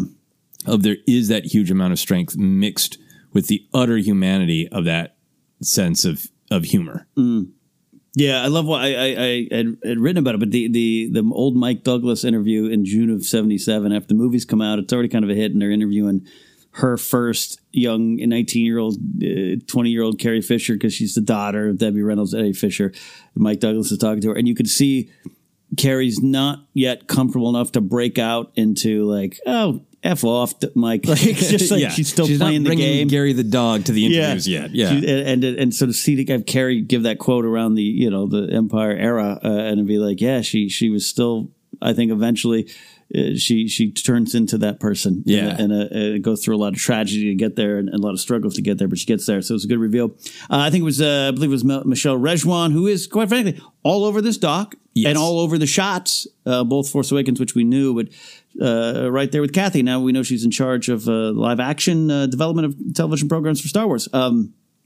She was one who said, as we as filmmakers talked about answering the big question about Leia's journey, her power in the Force, all those kind of things. And that kind of lent them to just, we got to do that training sequence. Yeah. I love that idea. Yeah. And getting to see the footage of Billy Lord in the costume. Powerful too. Yeah. I don't want to do we're trying to stay positive, right? Stay luminous. Yeah, I've seen a lot of those when a lot of it was revealed, when it was revealed that Billy Lord was doing this, and there were some people, imagine now you have to play your dead mother in a movie. And I was just like, wow, what a misreading of the situation. Yeah. What a misreading, what a underappreciated and undervaluing of Billy Lord as a creator. And she made a human personal choice to support the legacy of her mother the way she wanted to. And I love seeing it a little bit more here. Yeah.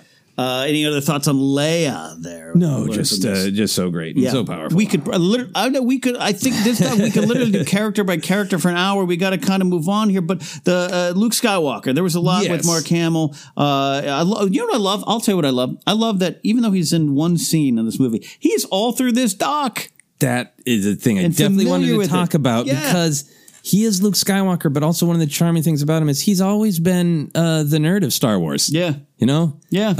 Here we have Carrie Fisher is, the daughter of Hollywood royalty and Harrison Ford, gruff mumbling guy, and Mark Hamill like, I'm going to be in a science fiction movie. That's always been the energy. And to see, especially after he did obviously have some ups and downs and struggles with Last Jedi. Yeah. To see him just want to go in and go, what you building? Is this from Hidden Fortress? He didn't literally say it, right? But he's like, I went to high school in Japan. I recognize these roofs. But there's this great, for me, when I was watching, it's like, why is Mark Hamill there? And there's also like, it's so great that Mark Hamill is there. Yeah. Like, did he just want to come and see how things are going? Was it a costume fitting? I kind of like not knowing, but just, you get the sense, like in the later documentary with John Williams, like, a lot of people wanted to be there for that recording. But just seeing him just kind of pop up of like, well, now he's in the costume department. Now he's like, it's probably just a day where they gave him a tour or whatever. Yeah. But it is fun, again, in that real world versus the fantasy world to see the way the presence of Luke Skywalker is around touching everything. Mark Hamill is literally around touching everything. Well, because again, he's why he's there, but it's more than just him there. It's him walking up to the Babu Frick stuff going, oh, is this the little guy that works on 3PO in the script? What part of the script is this? Oh, this is a snow planet. Like, he's taking it in, right? Against some of the narrative of him walking away from Star Wars and being upset with Star Wars in a way for me. Yeah. Yeah, he's still interested. He's still excited. There's still something coming out. There was an honest discussion. And again, I don't think it's a pushback on 8 because 8, Mark Hamill just kind of discussed some of the things from the growth of the character. But if I have Daisy to kind of be like, I think it was important for Mark to come back and be Luke Skywalker. Mark Hamill calls him a symbol of optimism, and that's the most important part of the character. That is, as much as I'm a fan of Episode 8 because of what it does and teaches me about the character of Luke Skywalker, I loved hearing that because that is what that scene is to me. Yeah, Daisy Ridley describes it as a relief that he's there. Yeah. It's a relief that Luke Skywalker is here. Mm-hmm. Yeah, and for me, you and I have talked about it a bunch. It works great that in The Last Jedi, Luke goes to a dark place so he can reclaim the mantle. Yeah. So he can face his fears and reclaim the mantle of the Luke Skywalker that has kind of lived in a lot of people's imaginations and clearly lived in Mark Hamill's imagination. Yeah. You know, we had this story in the news last week about Mark Hamill going out of his way to help a child getting a prosthetic limb and doing a Skype video and talking with them about it. And I think Mark Hamill has been an ambassador of Star Wars and in the real world seen the power of Luke Skywalker as hero. So while I love Last Jedi, I understand why he struggled with that. And I'm really happy for him. And I think he said it so well in this documentary of all of Luke's traits, I really like his optimism is such a good way to say it of, he has lots of other traits. Yeah. You watch Luke in Empire Strikes Back. He's not all optimism. He's pretty cranky in Empire Strikes Back. Especially when those seagulls keep hitting your knees. He's upset. Yeah. The snakes bite you. Yeah. But yeah, just to see that general celebration from Mark Hamill and from Daisy Ridley of this was, no pun intended, Luke Skywalker's moment to shine. Yeah. Yeah. One of the things, my big thing to discuss about it is one of those, it's evident. And I knew that. And I understood it. And I've been telling people about it. But to hear the creators kind of say it and to say it in a way that even made me go, I love how they looked at it. I love how they got to that point. This is Luke lifting the X-Wing. And a lot of different people talked about it. There was one guy on set, I can't remember, even though I've watched it twice, and Terrio's talking about it a lot, but just pushing back a little bit on the idea that 9 ignores 8. Yeah. They were like, wow, the X-Wing's underwater in 8. Well, it was underwater in 5, and he failed to get it out. Now Jedi Master Luke, who's helping people even after death, he's going to get it out. Yeah. And John Williams is going to play the music. And to me, this isn't nostalgia. You remember that thing? To me, it is what a character journey and a bookend for this moment. And I just was seeing it in simple, direct beats. And I was like moved again from a producer talking about it. Yeah. I think the emphasis that they put in the way they talked about it, that this, it functionally it pays off. You have everything you need, and that's what Rey uses, and the X-Wing ends up parked by the TIE fighter. And there's lots of cool moments about it, but to focus on it is just a moment about Luke and just that imagery of something that was submerged can be raised up again. Mm-hmm. And in his youth, he struggled with that. And now when he's come to this moment of peace and purpose, he is the master. He is the mentor. Not only can he do it, it's a joyful thing for him to do it, and making that moment just about his character it's a beautiful kind of last moment for Luke Skywalker. It is great. We are kind of wrapping up this portion of it. We're going to get to some featurettes, but we cannot leave this without talking about Palpatine. Yes. Ian McDiarmid. And what Terrio and Abrams both talk about, the generational story of the Skywalkers and the Palpatine, which I've seen some people's take on that, and I've muted them. And this also ties into the big discussion on Exegol. And just, you had mentioned it, touched upon it earlier, but JJ wanting us to feel like ants underneath a giant's foot. Yeah. I loved even just that detail. And watching it again after the doc going, I even like Exegol even more. What do you think about all this? Yeah. There's so much to discuss here. Yeah, I think it was clear that they were looking at legacy and appreciating legacy from what has literally happened in the story, what has the journey been, what is the poetry, what do we want to feel, and I think really identifying Palpatine as he is the symbol of evil, and wanting to bring him back for that emotional journey, wanting to bring him back for that sort of functional journey, all that really resonated with me. I think there's that quote that I'm sure people are going to tear apart on social media, where Terrio says, it's what the story's always been, the Skywalkers versus the Palpatines. Mm-hmm. And here's the thing. I think Terrio is a great writer. I think he did a great job with this. I think every once in a while, in the way that he describes his own writing, it sends people off in bad directions. Yeah. And I think that was a clumsy way to phrase it. Because, yes, there's only ever been one Palpatine. Yep. It hasn't been the story of the Skywalkers versus the Palpatines. It's been the story of good and evil Palpatine largely weighing down the evil. Yeah. Versus the Skywalkers trying not to succumb to their own penchant for darkness. So I absolutely love the spirit of what he's saying. Yeah. So for me, I can just go like, that's what he meant the spirit of that clearly. And go, since he phrased it slightly awkwardly, but we have all phrased things slightly awkwardly. And give him, as is taught in the film and in larger Star Wars, give him some empathy and some compassion. And I think that's really responding to that one quote. Because even when I heard it, I was like, hey, geez, people are going to be so upset about that. Because it's an awkward turn of phrase. Yeah. But the spirit is true. Yeah. Yeah, 100%. I think Palpatine is family enough, you know, and in a way does represent all the Sith. I love, because again, this is the Return of Palpatine is probably one of the bigger issues out there for a lot of people, which I understand and I get. Well, you know, for those people, I think you should read the novel, but that's another show that's coming out later this week. But I just love the idea of everyone reacting to Ian McDiarmid, even Michael Kaplan going, I love that he already looks like his action figure. Yes. And Daisy going, well, I didn't see him till that day on set. I hadn't seen him in the full garb. And just to have this generation of performers get to see it all again, and just have Ian McDiarmid be like, you know, for 10 minutes, I was seen by George Lucas and it changed my life. I was the Emperor of the Galaxy and I get to do it again. What a blessing. What a blessing. What a blessing. Yeah. And I think he just does a great job. And I think the symbol of Exegol, you know, there was that great little scene in this documentary, that it was almost like the moment in the famous Rock mockumentary, Spinal Tap, right? Where like we thought the Sith statues were going to be this big, but JJ came in and actually said not 3 inches, 3 feet. That he wanted that scale. I think what was powerful to me about that is that clearness of vision that Rey, even though she has inherited this force power, is still just one person who has to have the strength to get past her fear and do the right thing. And to really symbolize this, here is a literal mountain of evil that she is buried under in an arena that's crackling with lightning, with these ancient statues looming over her. And to just make her feel like, to me, it does successfully craft an image that reminds you have power, even when it feels like it is you against the entire world.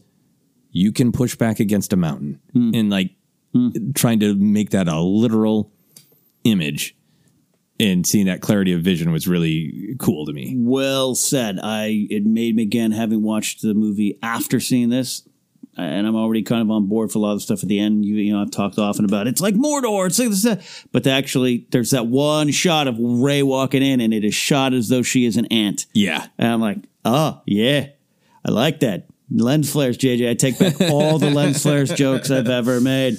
There's a lot we can get into. I want to give you, Joseph, opportunity for other thoughts, like things you love, things we might have missed, and maybe, hey, what do you want more of in future editions? Yeah. I'll say for the main doc, 2 little things I liked. Okay. One, and I want to say this delicately, there is not enough Rose Tico in Rise of Skywalker for me. That is an absolute critique I have of the film. I think she should have had a little bit of an arc, a little more screen time, a hero moment, a little something. Yeah. That has given rise to sometimes people saying that, oh, this movie is sexist because it bent to trolls who hated Reddit groups or YouTube channels angry in cars. Yeah, exactly. And I realize that there's a lot of nuance to that, and there are a lot of different opinions. I'm speaking to the one opinion that Rose having a diminished role means it's a sexist movie. Right.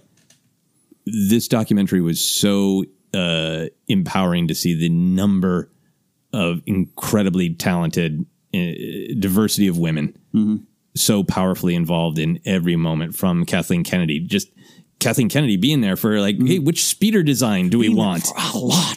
Yes. For Victoria Mahoney, getting out there in Pisana Desert, Jordan Desert, working hard, having fun, making jokes, seeing the 2 women who were working on the throne room design. Claire and Laura, Claire and Laura. Eunice Huthart, Shirley Henderson, Carrie Russell, all of Naomi Ackie's, great adventures, on and on and on. Michelle Rejwan being present for so much of it. This documentary is even though it's a white man is the director. Got it. Totally. And Chris Terrio, all things to work toward. But just for me, I am affected. That's a thing that affects me when I watch the documentary in a powerful way. Yeah. To see all of these women making such great and powerful contributions to this film. I know what you mean when you're saying about trying to say it delicately, because I don't want to erase anything about Rose. I don't want to about the conversation about them more for Rose, but I've always been kind of upset. Again, we keep joking about everything, but it's been a weird time post Rise of Skywalker for me personally, with even people I work with and people I respect in the industry. Of just, I think you're not paying attention to the bigger pictures. You're willingly sidestepping a lot of facts to serve this particular thing that might not be wrong. The stuff about Rose or Kelly Richard might not be wrong to you, but you're ignoring a bigger picture. Grace was very moved. I was very proud to see what was going on in this production, but Grace was moved to tears over seeing just the list of women working on this production. That means a lot. It should mean a lot to all of us, regardless if you have a girlfriend next to you on your couch or not. But it was great to see. And I think that speaks to more to who JJ is versus what some tweets about him might be, and a decision they made, and a decision that we don't even know the full picture of why some of the stuff didn't make it. I would love to see Connix and Rose have give me that. Yes. I'll take that now. Yeah. So it's good. I know what you mean. We want to speak. We don't want to diminish any of the conversation, especially if that's what you feel there. So any other final big moments there? Last thing is the button on this main documentary of Michael Kaplan at the door. The door where, for whatever just fun reason, he measured everybody who came in, and you see the spread, and he's like, here's Adam Driver. Way down here is Carrie Fisher. And just walking through it all, I think a part of it, for me, one of the things that really moved me about that is there's been these 5 films since Disney bought Lucasfilm. And we've seen online with some of the people going, well, it's a great run. Yeah. When's Eunice Swadamo going to be Chewie again? Yeah. Is Michael Kaplan going to still be the designer? Is Neil Scanlon going to still be the creature designer? Is Brian Herring, who's got a new friend to roll behind Dio while he rolls BB-8? Yeah. This team of people who've made basically these 5 films, this was going to be a little era unto itself. Yep. And for you and I, it's been the Force Center era as we've done this. Yeah. So to see that door not just be this movie, but this era of Disney, Lucasfilm, Star Wars, and we're in that place right now that Stuart Freeborn was when he was like, maybe he'll steal the picture. We don't know what is next. Yeah. Maybe they'll come back 3 months from now.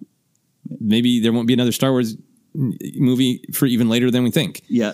It was just such a bittersweet celebration of this era of Star Wars, that door.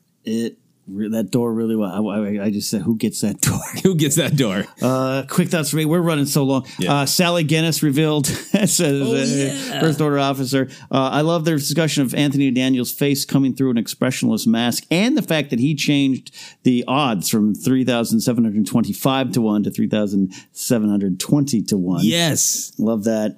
There was a moment with Oscar Isaac talking about his favorite scene. He's shooting the scene with Zori. You all know I love Zori, but to see a lot with Kerry Russell and what she brought, her being there, her eyes being present, and him being vulnerable on the roof because someone from your past who knew you in a different light reminds you of who you are. Great little moment with John Boyega and Naomi Ackie saying this moment, the importance of and purpose of a black man and a black woman leading a cavalry into charge and having that hero moment meant so much to John. He said he just in a matter of fact, passionate way. And so I always keep that stuff in mind when I hear. It doesn't mean you can't criticize certain things about some of the character decisions, what they do with these characters, but it meant something to them, and that's what they brought to that scene. Yeah. And I'm like, that's why it's even more powerful for me to watch. Yeah. If that makes sense. Sometimes I hear a lot of this guy, why did you do that? Why did it? Like, well, go to the actors who think this about that moment. And he referred to it as leading a stormtrooper uprising. He did, yeah. Which I really like. I like. I've always liked that idea, and to see that he thought of, hey, I'm here with Company 77. Yeah. For me, this is, for John Boyega as an actor, this is spiritually the idea I was after. is we are standing up against our oppressors. Yes. And we're all here together, and we were all former stormtroopers. When we review the book, I want to go a little bit more in that because I think the book shed some light into that. Because I understood people, because I was saying, what if he leads a stormtrooper uprising? I think people wanted it more literal, and this one was more internal for the character of Finn. Yeah. And I thought in the end, I am happy with that decision. And then to see this moment, I'm like, it meant a lot to him. And there it was. Final stuff on that. So we'll come back to it. The featurettes, because I know we got questions, everything. The Basana chase, On Location in Jordan, Ochi's ship and Dio, which I love the note about. Ochi's ship, hey, it's old, man. It's like Falcon era. The Warwick Davis featurette, which was powerful to me. Amazing. And the final Creature Features one. You always got to have that. They really went to the practical maths. But the John Williams featurette, overall, Joseph, your thoughts, things you want to talk about, favorite moments there as we wrap up. Great to see details of Victoria Mahoney on set. Oh yeah, and then also to see exactly the function of her footage. Yeah, how it was being used on set in the Jordan Desert. Great to see the Okey Pokey in detail. The Dio one. I believe this was another moment that was just so J.J. Abrams being human, and also a cut scene where they discussed that he had the idea that Rey immediately warmed to BB-8, and they had this immediate bond, and maybe it would take a minute with Dio, and that the squeaking would be motivated by Dio kind of annoying her. Yes. And they have Dio doing that very classic, the vaudeville rubber tree plant cross. And then in J.J. Abrams is cracking up. And it's weird to see a scene where the actor is getting annoyed with the director because the director can't get through it without laughing. Yeah. And then J.J. Abrams goes, why is that so funny? And I have studied comedy theory. I wanted to go like, JJ, I could tell you why that, from a theoretical standpoint, why it's. So I really love that moment. That. It was a great insight into a potential Dio cut scene. From the Warwick Davis feature, another have to pause and go back is footage I have not seen of him on set as a child. Yeah. When I think before he's Wicket, when he's just one of the Ewoks. Yeah. And some production coordinator is talking to him, and he says, I need a spear. Are we going to be fighting? It's a 12-year-old saying, I need a spear. He's just so clearly like a kid who loves Star Wars is like, I need a spear to fight the stormtroopers. What are you, an idiot? We're going to fight here, man. That was a really moving one. I think Warwick Davis and Star Wars is just a powerful tradition and important, and I love seeing all the characters and his son and seeing what it meant. And even if it's just it is a brief moment. It's a brief moment in the movie, but to have it there, it meant a lot. You can see that JJ's there, and it was a big moment. And see some of the footage because isn't there like someone out there listening might give me more information. There is like a Warwick Davis kind of self-made shot documentary from Return of the Jedi, right? They were showing clips of that clip of them all on the log looking at him at the different angles. Yeah. I love seeing bits of that. And the John Williams one just... Good Lord. So the John Williams one, I think... It's about John Williams and it's about the music, but it just sums up so much of the emotion of Star Wars. One of the things that absolutely blew me away in that is footage that I've never seen of John Williams watching Empire Strikes Back before it has the score, and seeing John Williams react to seeing I Love You, I Know for the first time. And like, if that footage exists, I want to watch John Williams watching Empire Strikes Back. Yeah. The full 2 hours, please. Yeah. Lucasfilm, put that out because we will just buy that. Unedited, Yeah. And I think I can't remember how much is in this and how much is in other places. Just seeing the contrast of him being treated as the living legend that he is. Yeah. J.J. Abrams in the main doc describing him as supernaturally gifted. Yeah.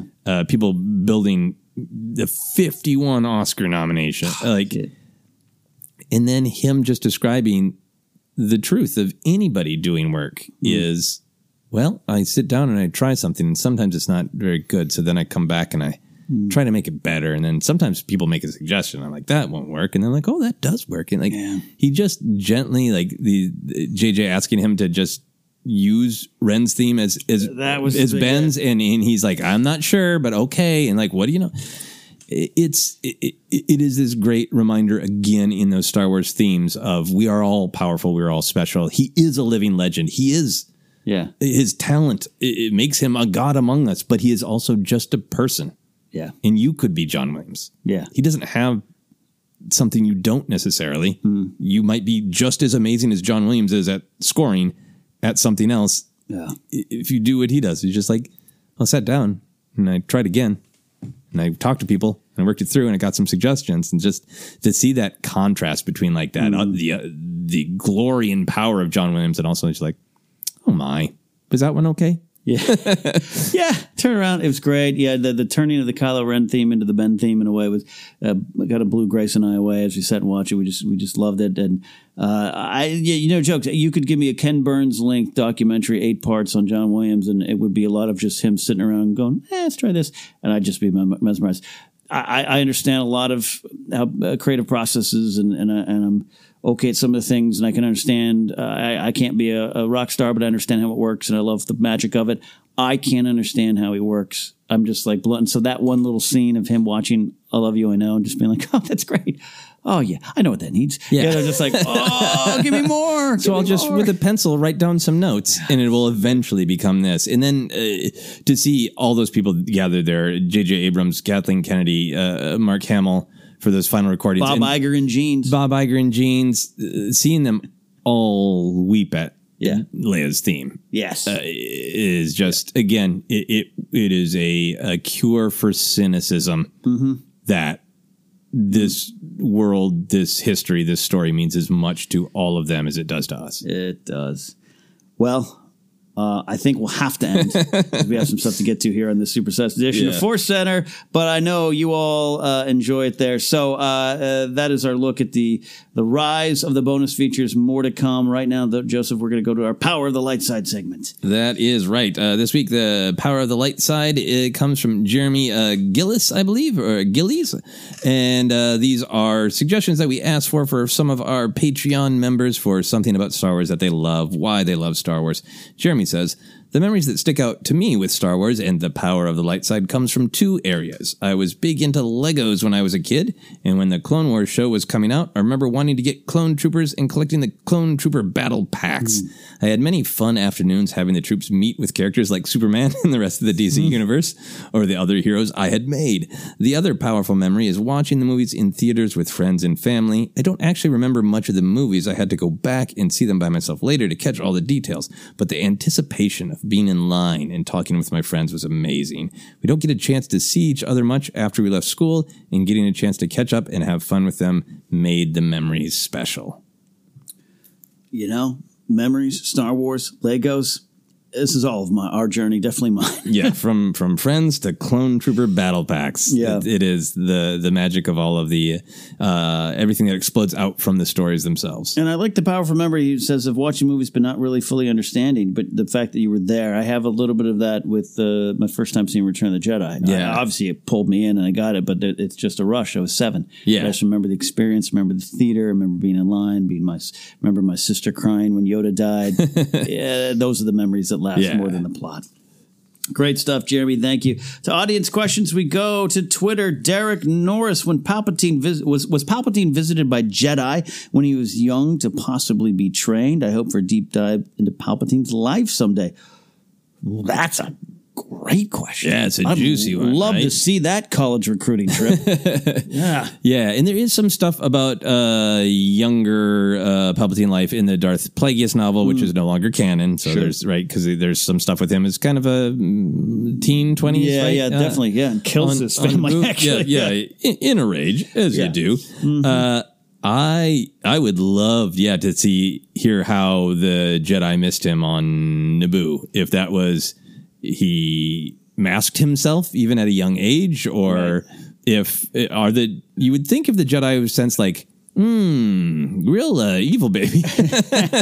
And I like the story that Palpatine was not just born evil. I like the story that he made a choice and he never looked back. He has nothing of Anakin or Ben or Asajj Ventress in him.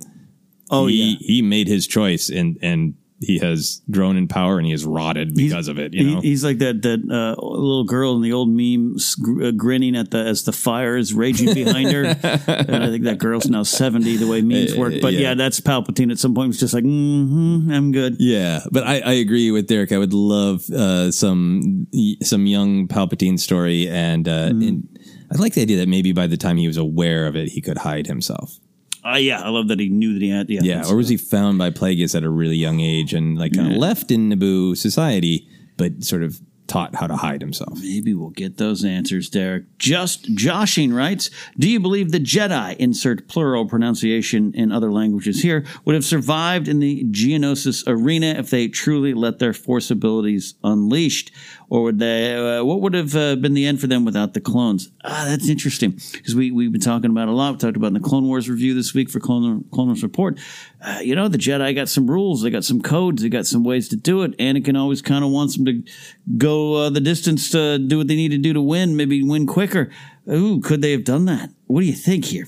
Unleash those Force abilities. Yeah, no, I know. I totally know what you mean, because you get the feeling like, well, some Jedi could have made an outer circle to protect from blast, and then some other Jedi could have lashed out with the Force. Maybe who knows? To me, I think the spirit of that storytelling is they are overwhelmed. That maybe it is because they hold themselves back because they don't fully unleash the power of the Force, but that is too many droids, and Dooku, being a former Jedi, knows you can only deflect so many blasters, and I think the spirit of the story is they would have been done for without the clones. Maybe a couple of them would have survived. Yep, I agree with that. Also, you got Dooku, because Dooku could have waited in there himself as well. To Patreon we go. Harrison Mueller, what's your favorite Star Wars poster? I always love it when new posters come out so I can change the wallpaper on my phone. I also love getting physical versions to hang on my wall. I purchased the episode 3 poster for my 21st birthday last month, and oh boy, is it beautiful. There's so many good ones. The Last Jedi especially was had some fantastic posters that were used throughout its marketing campaign. Anyway, I was just curious as to what your favorite posters were and why they stuck with you. May the Force be with you always. Yeah, I love a good Star Wars poster. I love that IMAX special edition Rise of Skywalker one that's out of Poe's X-Wing flying towards the Sith fleet. Last Jedi one. Oh, yeah, I think that's the Dolby one. The Dolby one, yeah. So that's IMAX Dolby one. But my all-time favorite one, and I still have it, it's not in great condition, and it just survived a car accident, and I pulled it out and took it home, is the Phantom Menace teaser of young Anakin in the shadow. The Shadow of Vader. Yeah, I just love that one. That's insanely powerful. For recent ones, I would really like to find it. They were out of it by the time I went to an IMAX theater. There's a Rise of Skywalker one that's Rey in the foreground, but then the kind of intermixed shadows of Luke, Leia, and Kylo. And it's really boiling down the Skywalker. But my favorite of the old ones I got, I have a small print of it I'm going to hang up, it's the New Hope re-release. But it's the first thing that Drew Struzan did for Star Wars. And he did it with another illustrator, Charles White III. But it's a different take on the Star Wars poster. But the main thing I like about it is the poster is of a poster on a board, and it's peeling away. Yeah, that's right. And so it's a re-release, so it's already celebrating the success of Star Wars. But I like that poster, and that's one of those things of nostalgia has already been a part of Star Wars. It's always been a part of Star Wars, and here it is on a re-release, and they're already celebrating just with the image, the idea of this is something that's been with us a long time. Here's a very exciting poster that's been plastered up somewhere over town, and it's already kind of peeling at the sides, but it's still there. Yeah. It's Star Wars. It is Star Wars indeed. Great question, Harrison. Great question. Kyle Barrett, final thought of the day here. Do you think a Star Wars movie will ever have a child as a main character again? No, not the child from The Mandalorian, but a young actor in the lead. As someone who grew up on the prequels, seeing little Annie blow up the Trade Federation station above Naboo as a kid was awesome, and it impacted me more than even Luke blowing up the Death Star. Can we ever see a young character like this take center stage again? Or, with some parts of the fandom sadly angry and vicious, would safeguarding the young actor be an impossible task? With the initial reaction to Resistance being a kid's show, and with wrongly see as the Disneyfication of Star Wars. What would the backlash be too great? Or could the success of Stranger Things herald in a Star Wars project with teen actors? I think I'll stop rambling now. I'd love to hear your thoughts. Kyle, no ramble indeed. Great stuff. Great thoughts. I love your perspective of little Annie affecting you more than Luke. That's what we talk about a lot. Joseph, there's a lot of good points that Kyle brings up that would make me say no, but everything's possible. Everything's possible in the Force. Yeah, I think that what happened to Jake Lloyd would not happen today. Right. I think that the helpers would, the Mr. Rogers of the internet would, I think, help try to protect somebody from being a child from being mocked for their performance. Has happened to Jake Lloyd thankfully in a not as advanced internet time. Yeah. So I think there's that element. I get what Kyle is saying as well about people have a back and forth relationship of like, yeah, it's for kids, but make it for me. Yeah. That said, I think Kyle is really onto something mentioning Stranger Things. What a great example of something that did star kids, children actors. I think the most likely thing is some sort of Jedi Academy story. Right. If that's a Disney Plus show, if it is a movie someday, because we don't know what the movies are going to be, I would love to see a cast of child actors as charming as all the actors who are on Stranger Things, and you get to grow up with them for real in a Jedi Academy type story. That would be awesome. And I take Kyle's point. It's powerful for kids to see kids be heroes. It'd be an interesting ingredient to Star Wars going forward, of really taking it back to the heart of Star Wars for children in all of us. Kyle, Harrison, Just Josh, and Derek, thank you for your questions. Happy to answer them as always. Hey, if you have a question for us, thoughts on today's episode or more, you can reach out on Twitter at Force Center Pod. Use the hashtag Force Center, like our Facebook page. We're on Instagram, YouTube as well. Podcasts available in a lot of different spots, including iHeartRadio, Apple Podcasts, Google Play, Stitcher, TuneIn, and more. We have merch. You want to support us through that avenue? Go to tpublic.com/user/Force Center. And on Patreon, patreon.com/Force Center. I have been in contact with Tony Thaxton. He just got off the road as he's a very successful musician too. Now we need beyond just crafting great Force Center themes. So just got off tour and we're working on new Star Wars reg stuff, Joseph. And we got other goals coming up soon, right? Yeah. So I know we say this every week, but we are trying to make some plans, and hopefully we'll have some more news coming soon. But if you're interested in being a part of the community, getting access to the Discord, sharing some Power of the Light side, all that kind of stuff, if you want to check out what that's all about, you can go to patreon.com/Force Center. We got a lot of stuff we work on too. A lot of times we talk about Star Wars, and that's what we do. But we got comedy, writings, anything else. You can go find out my information on my adventures at kennapsok.com. Joseph? Yeah, I would normally be pitching a show, but I canceled that, as is the want of the world right now. So if you want to check out a thing that would maybe help you pass the time and would help me out, is to check out my comedy albums. There are several of them, and you can find them on my website at josephscrimshaw.com. I wrote a book many years ago, so you can also find info about that on my website. And follow me on Twitter and Instagram at Joseph Scrimshaw. My website is my name too, josephscrimshaw.com. That is it for this week. Hey, remember last week where we got an episode under 2 hours? Not today. Hope you enjoyed it. This was Force Center.